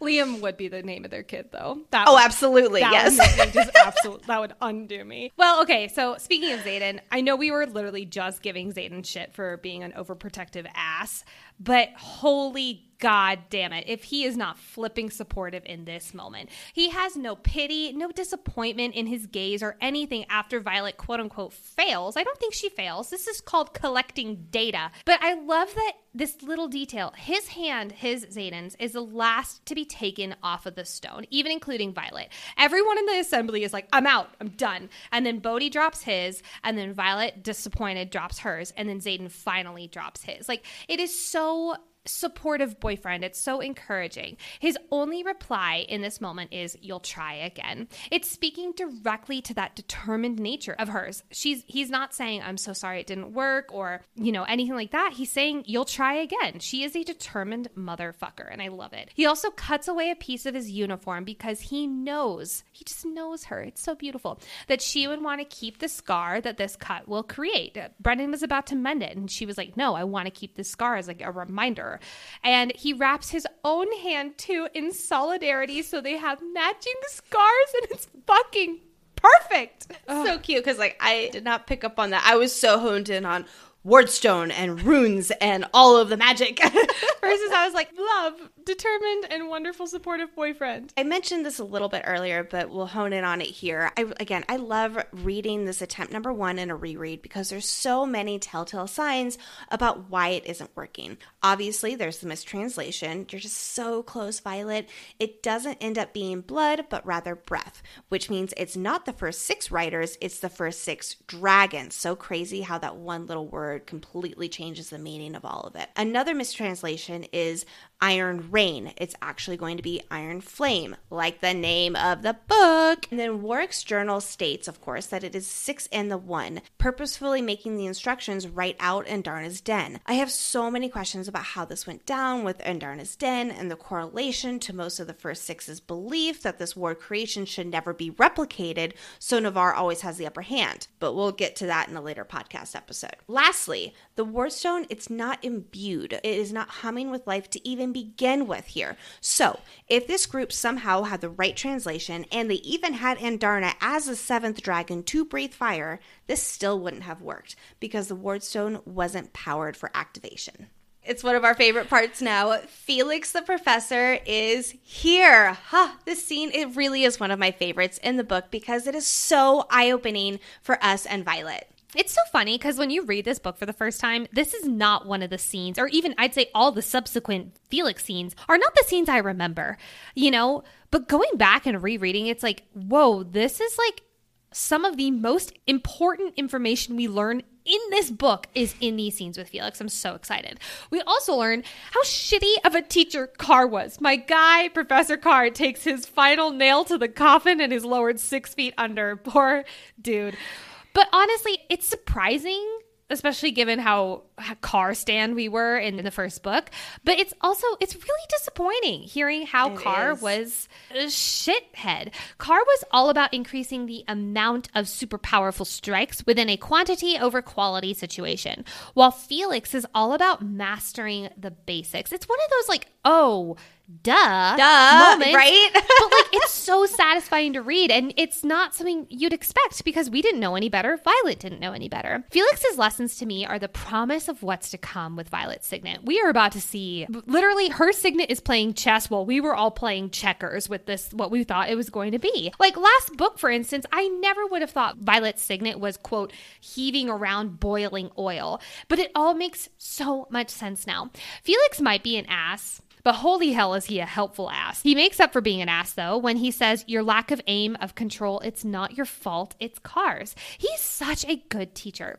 It does, however, make me wonder, Was Carr not teaching her to master her signet on purpose? Was it his lack of understanding something this powerful? Felix says, for instance, it's because he was scared shitless of Violet. I'm wondering if it might be a conglomeration of all three. I don't know. I think that it's mostly Carr steering Violet in the wrong direction because he is scared shitless, as Felix says.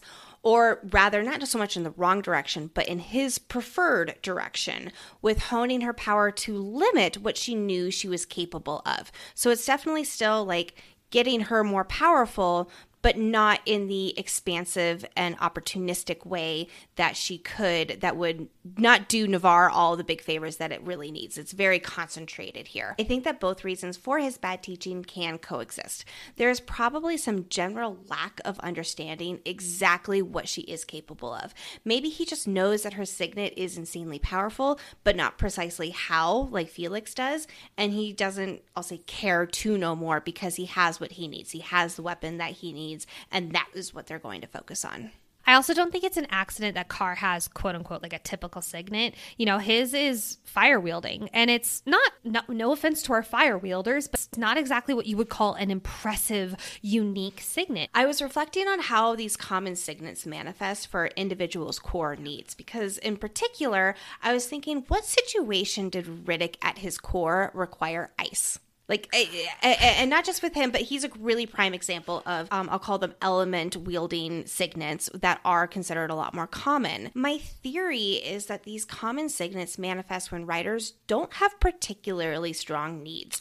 They're a little bit more, I'll call it surface level, than our more powerful characters. Like Riddick, I love the guy, but he's not the deepest person ever. And I do think that his signet reflects that, because it's not tapping into something really truly deep within him, because it's just not quite there. I'm not saying that he's not a great character, but it's not there. And I think that is the case for a lot of these other more common signet people as well. I do wonder, however, why, like, what did Liam need that gave him farsight? Like, why did he need desperately at his core to see further ahead? I think that might play into his protective nature, where it's almost like as a bodyguard, he needs to be able to see everything that's going on around him and to be able to have that heightened sense there. That was my thought.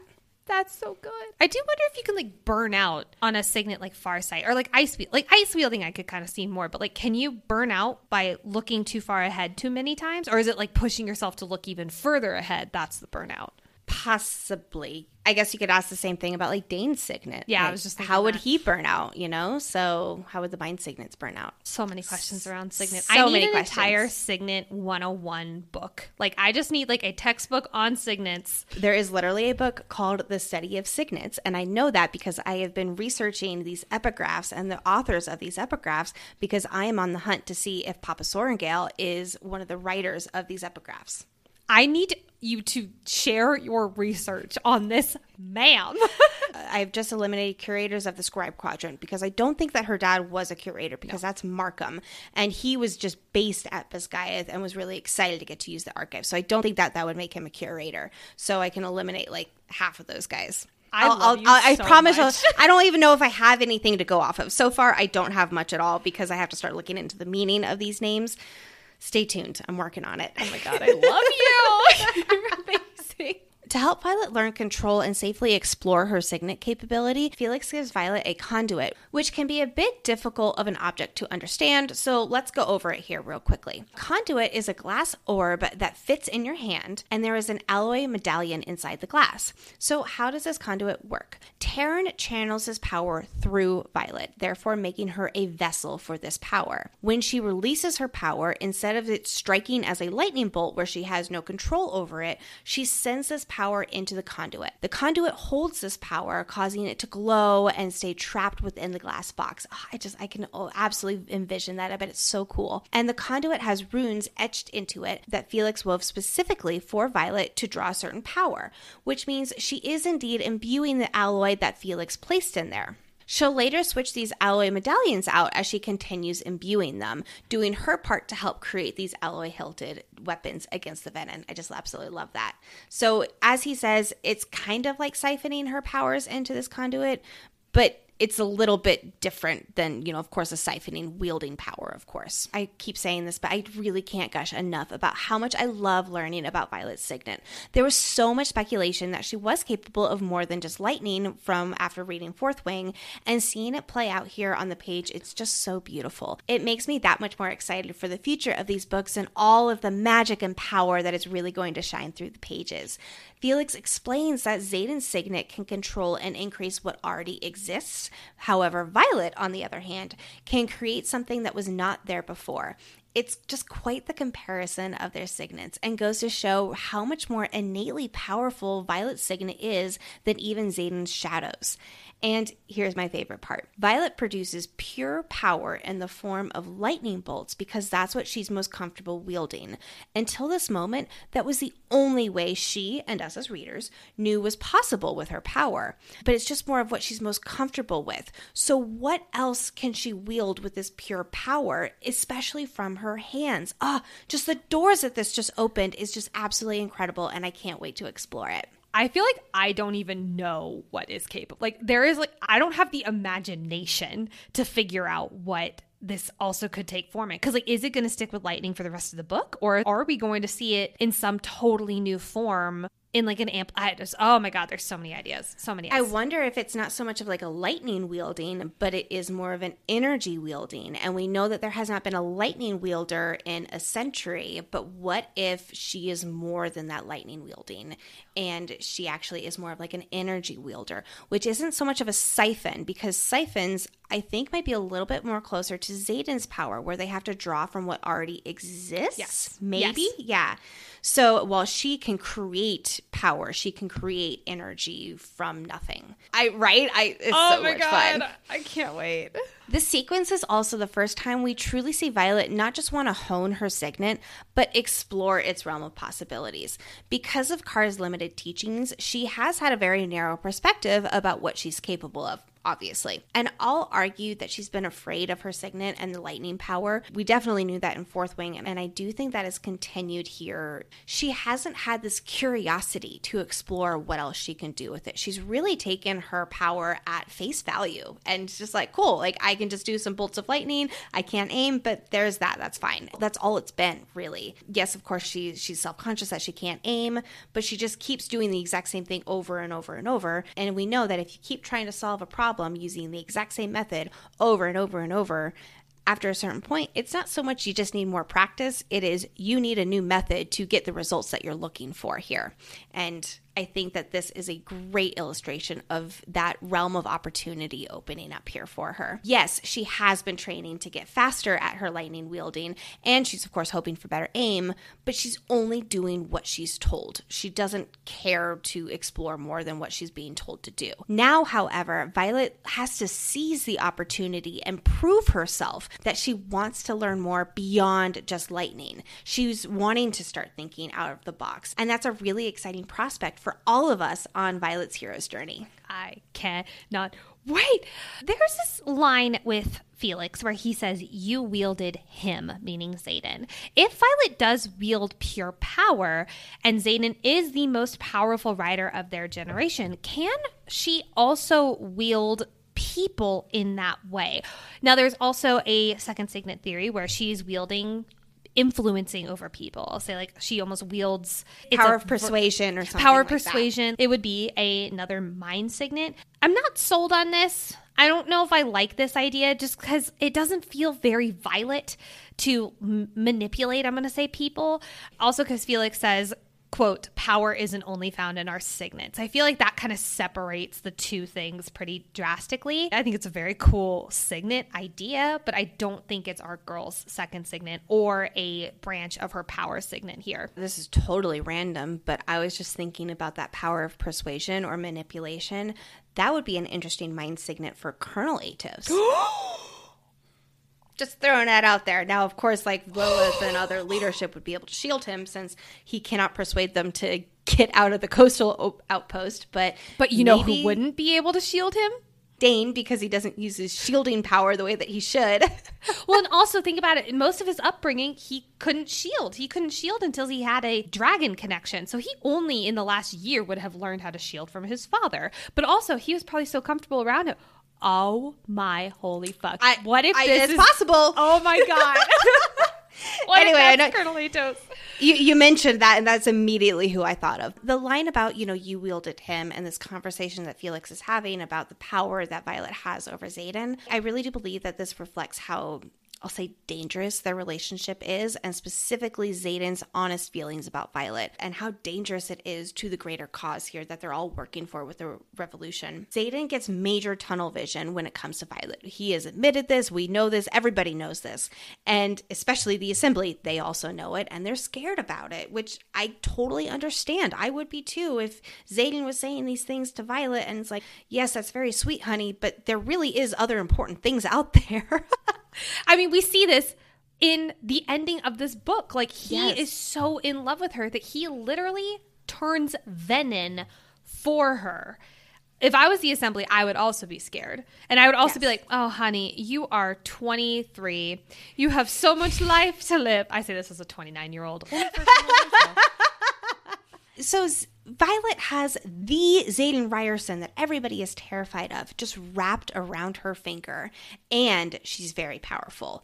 And yeah, no shit, that is absolutely a recipe for disaster. Okay, well, I have a question about Felix, and that is, was he a student 6 years ago, or was he a teacher at Basgiath 6 years ago? It's stated earlier in the book that he has gray hair. I think it's like mentioned gray hair in his beard. A thick silver beard. Thick silver beard. But to be honest, maybe he just grayed early. That's definitely a possibility. I'm assuming that he was more along the teacher lines, but what did he teach, since he says, quote, it seems Carr hasn't changed much in the 6 years since I've been gone. So if Carr was already a teacher, and it doesn't seem like Felix was a Signet professor before Carr, was he an RSC professor? I was wondering about this timeline as well. It gave me pause because Felix, as we've said, is described as a large man with a thick silver beard, and that definitely does not sound like someone who is about 30 years old. And 6 years ago was also the Tyrrish Rebellion, and we know that Felix is a powerful writer. He was one of the 6 most powerful writers that are in Orisha. It doesn't make sense that he would be stationed at Basgiath instead of fighting. My guess here is that he was not a student or a professor. He was a high-ranking officer and traveled to Basgiath somewhat frequently. I love the thought that he was the RSC professor. He could have easily just been, rotation 6 years ago, since we do know that's how it works from Grady. I do, however, think that he was just an officer, and I believe that we actually do find out that he is a Colonel Felix. And so I think that he was an officer who just very frequently went to Basgiath because that's what they do. Okay, I could see that. He does say, since I left 6 years ago, but he could mean left Navarian military, so that would make sense. So Basgiath was built on runes. Is this the wards, which would make a lot of sense, or is this something else? Is this something anti-venin related? Is it something dragon related? I don't think it means anything other than face value, but I'd love to hear your thoughts. Well, everything you just said there, it equals the ward stones. Is it dragon related? Yes. Is it anti-venin related? Yes. I did also perk up at this line too, and I'm just kind of shelving that information to see if it comes in handy at a later time. But I do think that it is referring to the ward stone because we know that there are those 7 symbols, those 7 runes around it that ultimately make up the power with the 7 dragon fire. I think you're dead on the money, but I am also storing that on a high shelf that maybe I can't get for later, but I can ask someone else to get for me. It's one of those high shelves. Like, it's the shelf that I don't need very often. That's exactly right, yes. You and I are both very short, so we know that life very well. So the 3 Sorrengail's mission. I fucking loved this. I love this so much. Violet cares more for those around her than she does for her own well-being, and it's apparent here in her mission to Corden. She even thinks to herself that if she has to stay in Poromiel so her friends and family can be safe, then so be it. She has accepted her possible fate here as a sacrifice for her in order to protect the people that she loves. She's always looking out for everyone else. She's trying to protect them from harm. I really feel like there's some second Signet stuff in there muddled in all of that. I'm not saying just again her core needs, and one of her core needs is protecting the people that she loves. God. But for right now, Mira saying, yes, mom, as a joke is one of my favorite moments in the book because all of them fall silent. And it is just so awkward. It is so awkward. And then she follows up with too soon. And it's like, They're like, yeah, this exchange is something that would totally happen with my in-laws and their family. Yes. They are known for their dark humor, and this, like, Mira would really fit in well with them. I love your in-laws. So, like, your in-laws came to my 35-person wedding. That's how much I love them. They're amazing. This book should just be called Tairn Keeps Getting Insulted. Like, the amount of times that he has to say, that question insults me, or I'm going to pretend like you didn't ask that. Like, Tairn is so hashtag over it. He's taking care of an adolescent. He is now taking care of a 20-year-old who's in love, and he is just so over having to remind people that he is one confident and capable, powerful dragon. I love his confidence. I love his arrogance. I love that he is just so over it. He is just this poor dad who's doing really, really well in his career, and he's like this like kind of big head honcho guy, and then he's got these two moody daughters who just like walk all over him.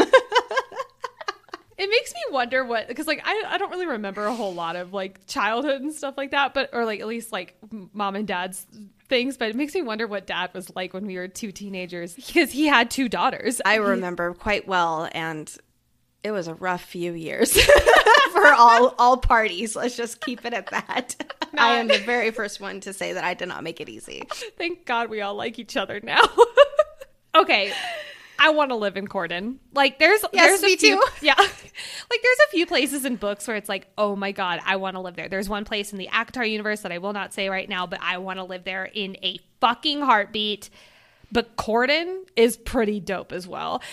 This place has a palace that literally looks like it is glowing. Like, I think about this like gorgeous, like effervescent house, you know? Tairn literally calls this place a poor excuse for a fortress, which, and to be fair, he is not wrong. It would not be helpful in the slightest in battle, but God damn it, it sounds beautiful. It's right next to a blue-green sea. It's right on the beach. This place sounds like my heaven. I absolutely agree. I love how these descriptions show just how contrasting Navarre is as well. Despite its wards, Navarre is a military-focused society dedicated to self-preservation.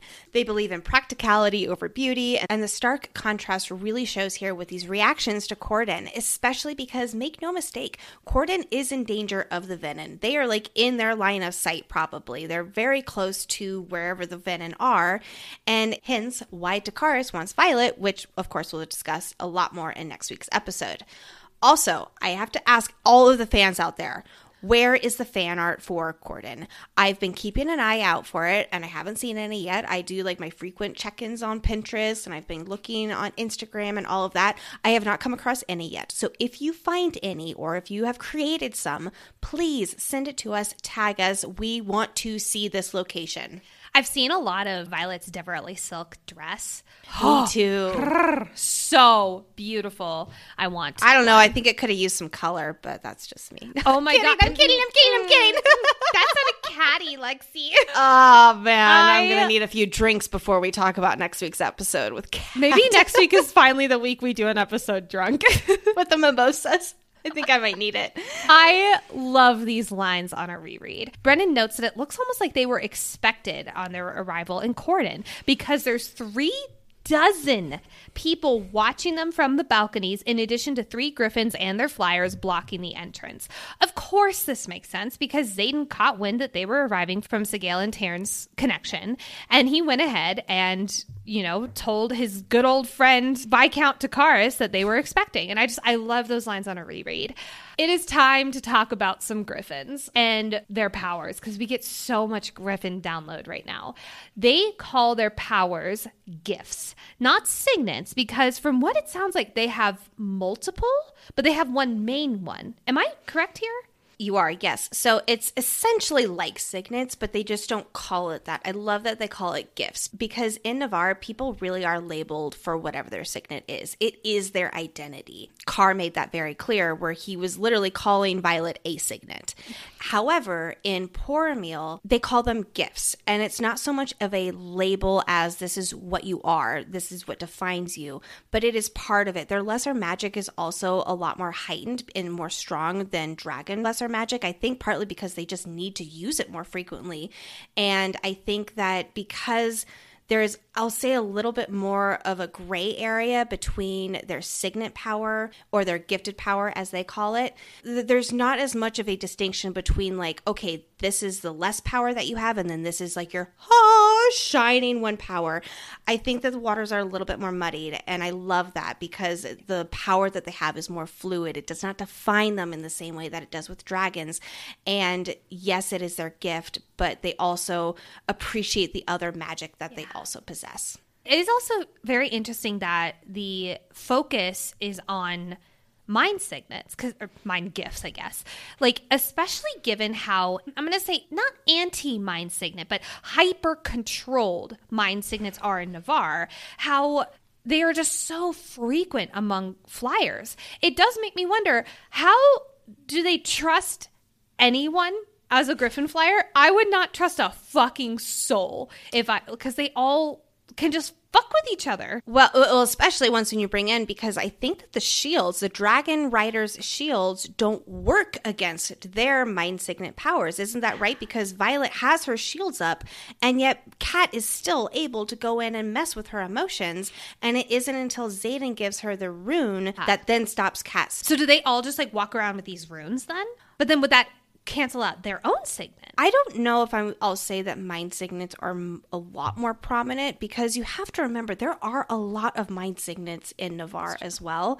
But I think that it's just how they're being used. Like, we haven't seen the Griffins in an outright battle against the Venin really a whole lot yet, where other powers, other gifts that they might possess, they're able to really utilize. So I think that we just have been in situations where people with those mind powers are a lot more prevalent. I mean, we've met characters who just have those. That might just be a coincidence of how we're being introduced to these characters in the stories. And also, like, apparently Kat and Serena are powerful enough to have survived Resin. So we know that they're at least really good flyers. But I want to know what Serena's power is, what her gift is. Or here's another thing. Do all Griffin flyers have those heightened gifts? Or maybe Serena, she is still powerful, but she doesn't have like that one, I'll say, gift that really stands out for her. And maybe that's more why they don't label themselves as that, because some of them have these heightened powers and some of them don't. But it doesn't matter because they all find themselves on that even playing field. Oh, I like that line of thinking. I'm massively shipping Mira and a Griffin flyer. Doesn't matter which Griffin flyer. Vina, her cousin, I don't care. I want someone of a Griffin flyer, of Poromil descendants. I want them with Mira. She just really seems to speak their language with her hostility. She just... we'll talk about this more next episode when Mira and Serena are talking, and she's like, oh, like your cousin, he's not really your type. Like, he wouldn't really go for Griffin, or he wouldn't really go for a dragon rider. I hope that happens. I could totally see it. I would hope so as well. Yes, absolutely. Honestly, I'm shipping Mira and Serena. I would die for that duo. I am absolutely as well. To close out this section, it is time to talk about Xaden taking a massive L. This is actually the start of his L's that he's going to take in just a few short pages in this book. But man, oh man, does he really pack them in. So earlier in this chapter, Violet laments that she almost misses when Xaden wanted to kill her because he wasn't so overprotective. Just think about that for a second. You miss when your boyfriend wanted to kill you so that he wasn't so overprotective. And then in Corden, when he walks over to her and he's like, you're not where I left you, Violence, he looks like he is about to commit Shadow Daddy murder. So, be careful what you wish for. She actually literally even says, guess I should be careful what I asked for. But this line, you aren't where I left you, Violence. I mean, first of all, it's a great chapter sentence ender.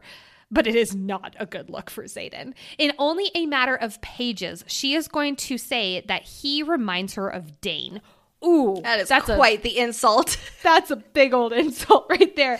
That is like you're acting like your mother kind of insult. But honestly, he deserves it. He deserves to be compared to Dane in that moment because he's acting like an overprotective ass and not letting her make her own goddamn decisions like a goddamn adult that she is. Luckily, unlike Dane last year, Xaden, however, does listen to her and immediately shifts his behavior once he sees her in the Diverly silk dress and he, gets his face slammed in a door from the "you are acting like Dane" comment. But we are not there quite yet. So Xaden I love you, but this is not your best stretch of chapters. Yeah, you better watch out, Xaden. We are going to be talking a lot about your losses, taking those L's in the next episode. Yes, we will. Before we move into our next section of the podcast, we have to do our gravity count, which in this stretch, we only have one mention of gravity. It is when Xaden pulls his shirt down and exposes his scar on his chest. This is where gravity shifts for Violet. Note, this is the first time in results to Xaden that he has not been deemed the center of her gravity, something that pulls her down to earth. This is the first time, and note, it's right after a Venom dream, which is interesting. This is the first time in results to being with Xaden that her gravity tilts or shifts. So I just thought that was interesting. But gravity and Xaden and Violet counts, I believe, are up to 4 for the whole book. Now let's move forward to foreshadowing, where we take additional lines and parts of the book and share how they are or might be foreshadowing for later parts of the book or series. So to kick us off here, the Venom in Violet's dream says, "And the longest night has yet to pass." Yes, indeed. The big battle happens on the winter solstice, aka the longest night. A long night indeed. When Violet is going down on Xaden, I had to pull a foreshadowing out from this moment. She says, quote, "How is every inch of this man perfect? There has to be a flaw somewhere." Well, he is hiding a big old secret from you, which when you do find out, I could consider it a flaw. And that is that he is an intrinsic. You just don't know it yet. When going to the assembly chamber, Xaden and Violet pass by Arik, who says, "What now, Sorengale?" And Xaden says in their mind-to-mind speak, he isn't asking about the schedule. Nope, and he probably knows this because he can read minds. I bet you that Xaden is absolutely reading Arik's mind because he does not like him. He does not trust him. Yet. I hope a major friendship stems between those two. I'm really, really naively hoping for that. When Violet is going up to see Andarna for the first time after she wakes up, there's a mention of the mouths of the caves to the west. We are going to be in those caves in just a matter of chapters. Also, Violet describes Andarna as kind of ... green. We will see many colors for our girl Andarna and learn that she's almost a chameleon-like character. Terrence says, "You cannot mend what does not exist." We will see this with Sawyer and the leg that unfortunately no longer exists for him too, when it is hoped that they are able to mend it.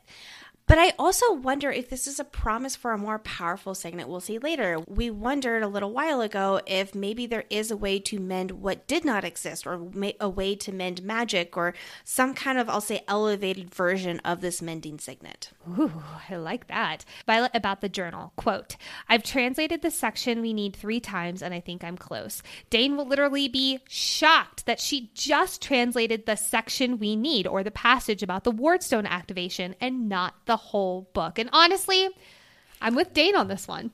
Yeah, me too. Like, I can definitely see her like zoning in on that section at first, and then it's like, okay, then we need the greater context. Now, of course, it takes her a while to translate, and she doesn't have a lot of time, so I can understand her priority of just focusing on the section, but Violet ultimately should know better. When placing their hands on the Wardstone, quote, "It's colder than I expect." Yep, Violet, because it hasn't been imbued. We talked about this too, where it needs to be imbued for any of what they're doing to activate this Wardstone to actually work. And last but not least, this is possible foreshadowing. Taryn and Violet are talking about the indefensible nature of the palace of Corden. And Violet thinks, quote, "It will fall should Venom choose to take it. I do wonder if the city of Corden, specifically Viscount Takaris, is going to fall to the Venom at some point, maybe in book 3. Maybe he'll travel to the Isles. Maybe he'll be like, yeet out of I can totally see him doing that. Yes, absolutely. He would. He's a coward.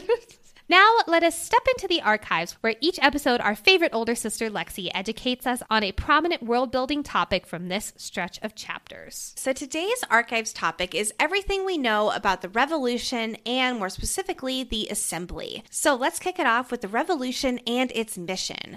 The Revolution, note that I'm not calling it a rebellion. It stands in opposition to the Kingdom of Navarre. It is continuing Finn Ryerson's Tyrrendor Rebellion. These efforts have been in secret over the past 6 years, and this revolution is both allying with Poromiel as they actively fight the Venin invading their lands by supplying them with Venin-killing weapons, and preparing for when the Venin inevitably arrive at Navarre's borders. The revolution's primary focus has been securing more weaponry and searching for the weapon that killed off the Venin 600 years ago, which we know nothing else about. It drives me so crazy how I keep mentioning this in archives and don't have anything else to say about it. The best way to secure more weaponry is to get a forge up and running in Orisha. However, that requires a luminary for such a forge, and the only other one in existence that we know of is in Viscount Dakaris' possession in Corden, hence why they're there. Orisha has had the opportunity twice now to secure the luminary in Corden, or at least have had access to it, but Xaden refused both deals. The first deal was marrying Kat, which he broke off the betrothal over a year ago, right before he started his third year at Basgiath, and the second time was more recently when he refused to bring Violet to Dakaris for him to see her wield lightning. So, without the luminary and therefore no forge of their own, the revolution is very reliant on their connections to Basgiath to smuggle weapons out. They're in a catch-22. They need more recruits for the revolution and to supply more drifts to even have a chance against the Venin in the next year, but they don't have enough weapons to supply these hypothetical recruits and all the drifts that they are needing to supply right now. They also can't smuggle more than they already are from Basgiath. They're really kind of at their limit here with what they're already getting out of Basgiath, or were getting out of Basgiath before Xaden and Violet took all their connections and skipped on out of there. The Assembly has discussed taking Basgiath's forging device for themselves and their Poromiel allies if they're this close to losing the war. Brennan, however, is particularly against this because then Navarre can't replenish their alloy supplies at the outposts, and that will lead to the wards falling for everybody. Remember, the powered alloy keeps the extended wards going.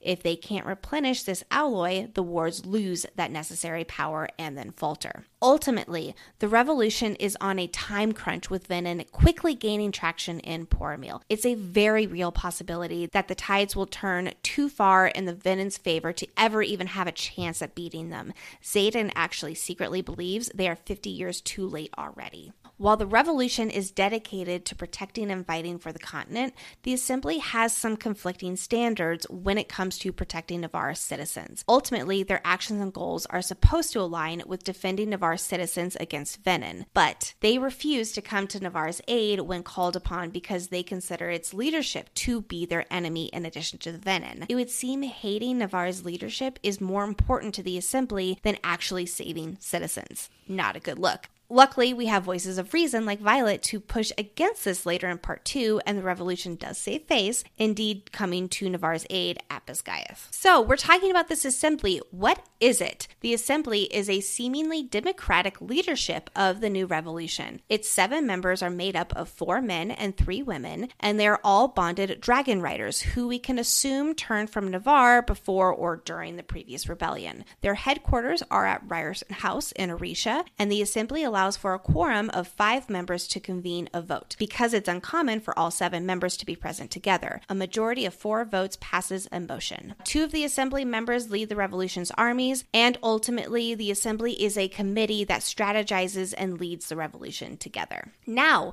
let's learn about each of the 7 Assembly members. Number 1, we have Major Ulysses Ferris, aka Hawknose to Violet. He's an older man with an eye patch and a hawkish nose, hence Violet's nickname for him. He has thinning gray hair and deep lines in his lightly tanned, weathered skin. His jowls hang like a wildebeest. Kind of sounds like my dog. He does.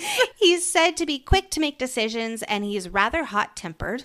Go figure. His dragon is a green swordtail named Fan. He ends up teaching physics to the cadets who go to the side of the revolution. I already went on my whole tangent about why physics should not be a productive class here. But anyway, General Melgren enlightens us that he was believed to be dead from the rebellion 6 years ago. This makes me wonder the circumstances of the other Assembly members and why they hid during the Navarrian leadership meetup. Remember, 2 of them did go into the woods and hide with their dragons. So I wonder if they were still playing dead, so to speak. That's my guess. Now on to the second assembly member, Suri. She is described as a wide-shouldered brunette with olive skin and a single streak of silver in her hair.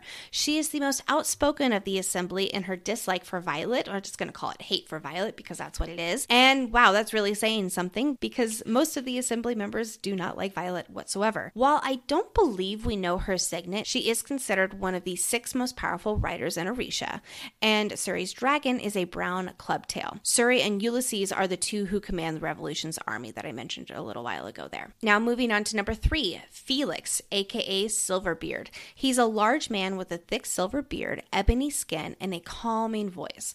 While I don't believe we know his signet, he is also considered one of the 6 most powerful riders in Orisha, like Suri. He's one of the few who was not outright anti-Violet when she arrived in Orisha for the first time, and so you could say that he's a Violet sympathizer. He is considered the most reasonable and level-headed of the assembly members, and Felix becomes Violet's new lightning-wielding teacher, and he quickly proves to be a million times better and more helpful than Professor Carr. The 4th assembly member that we have here is Kylan, who is nicknamed Battle Axe in Violet's point of view. She is an older woman built like a battle axe, of course, with a square chin, short blonde hair, and alabaster skin. She is another one who is definitely not a fan of Violet. She takes over flight maneuver training once the cadets arrive in Orisha. The 5th assembly member is Trissa. She's a petite woman with glossy black hair and umber skin, and she's the most soft-spoken out of the assembly, but she also has the sharpest tongue when she's pissed off.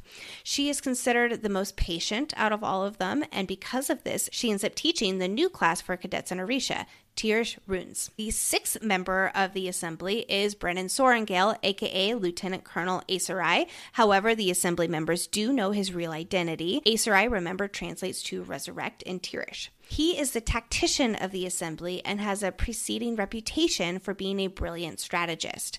When they set up the Traders College, Brennan takes the place of the Scribe Quadrant Curator, aka Markham's position, since they don't have anyone else for the role in Orisha. And last but not least, we have the 7th assembly member, Xaden Ryerson, the heir apparent to Ryerson House of Orisha. He may be the youngest and assumably lowest rank, but he is the most powerful rider, head of Orisha and technically Tyrrendor, and he is symbolically the leader of the revolution. That is a wrap on today's archives and the current revolution and the assembly and its members. Bless you, sweet, wonderful soul, for the research you do on these sections. Thank you. Last but not least, it is time to take flight with our favorite moments from this stretch of chapters. Quote, "Now this is a view I could be more than happy to wake up to for the rest of my life." I love these peaceful moments in their relationship where they just get to be happy. Damn it! Violet admits to Xaden that she thinks she fucked up. He corrects her, saying that they fucked up. But then he does follow with, "doesn't mean we weren't right." I feel like we can all relate to this, right? Feeling like we fucked up, but at our core, we know what we did was right. Maybe just not the method of how we went about achieving our goal was the best possible avenue of doing so. In the assembly chamber, when Hawk-Nosed Ulysses looks pointedly at Xaden and Violet's joint hands, Violet gets all self-conscious for like the first time in this entire book. From I know, right? And she pulls her hand away and, quote, Xaden sighs like I'm the biggest problem he has and snatches it back. I can see that so vividly. Like all hell is erupting for them and he just goes, and like grabs it back. I love it. Battle Axe says, quote, "Gods, you brought us Atos and scribes. It's not like we can send them out to battle Wyvern and Venin." First and foremost, they also sent them 97 other riders from the Riders Quadrant. Like, what are they, chopped liver? And also, what a dig at Dane. I love seeing Andarna and Sigale's relationship and how they kind of gang up on Tarn. Tarn says, quote, "I told you to be patient," to Andarna, and she levels this look on him, and Sigale huffs in appreciation towards Andarna. Like, I love that so much. I really love when fantasy worlds bring in everyday logistics, and Rebecca does that here in Orisha with Brennan's concern over the sheep population, because this really would be a real problem that they have to solve for. This reminds me of George R.R. Martin, who has stated A Song of Ice and Fire partially stems from his love for Lord of the Rings, but he made sure to include political intricacies as a differentiation for his world. Tolkien glossed over the logistics of ruling kingdoms and all of that, but Martin wanted to know about the how kingdoms ran. And I like seeing a little bit of that here with Brennan's concern about how to feed all of these dragons. It's just a little glimpse into real life problems that they would experience, but fantasy worlds, they don't necessarily have to talk about this kind of stuff because they're always focused on like the bigger picture, right? So I just love that addition there. Devera coming in as teacher of the year again. She's telling all these traitor cadets how proud she is of them for doing the honorable thing. And a quick little addition as we're talking about teachers. I love the detail that Kaori stayed at Basgiath because his place was with the Empyrean, not with Basgiath, not with Navarre, the Empyrean, the dragons he has dedicated his life to studying. I would love a Kaori point of view story. Like, it would just be this guy happy as a clam running around with dragons. Like, that is the true Dragon Tales that I want. Like, I love that so much. Violet asks if Iron Rain means anything to Tairn, which he says, should it? And Darna says, quote, clearly, or she wouldn't be asking. And then Violet goes on to say, I can practically feel Andarna's eye roll. But then Andarna goes on to say, ooh, sheep. Like, she just gets distracted, and I love that. And Tairn, this is my favorite little passage. Tairn says, quote, they will not stay down if you keep stuffing them in like that. Like, he's just such a disappointed over it dad, and it's perfect. Speaking of these two, Tairn's saying that question insults me. And Andarna says, quote, can you carry a luminary while insulted? Like, I this love is it. really not making me excited for my daughter to become a teenager. Your daughter's practically a teenager right now. I have a Christmas story real quick to share actually from this year. We were all just chilling like right after unwrapping presents, and you know, the kids have had like a big day at this point. Like, they've been, you know, like absolute gems. And all of a sudden little girl starts, you know, having her like start of a I'm tired temper tantrum, and then she lays down on the ground almost like a child's pose situation, and then full blown pancakes out and just starts absolutely losing it. But then she looks up at Lexi to make sure she's watching, and then continues absolutely losing it on the ground. And Brett and I were on the couch just covering our mouths because we were laughing so hard. It was so funny. And like, that happens all the time. There's no reason for her temper tantrums except to get attention. And she's my little drama queen, and I love her. She's amazing. I love her so much.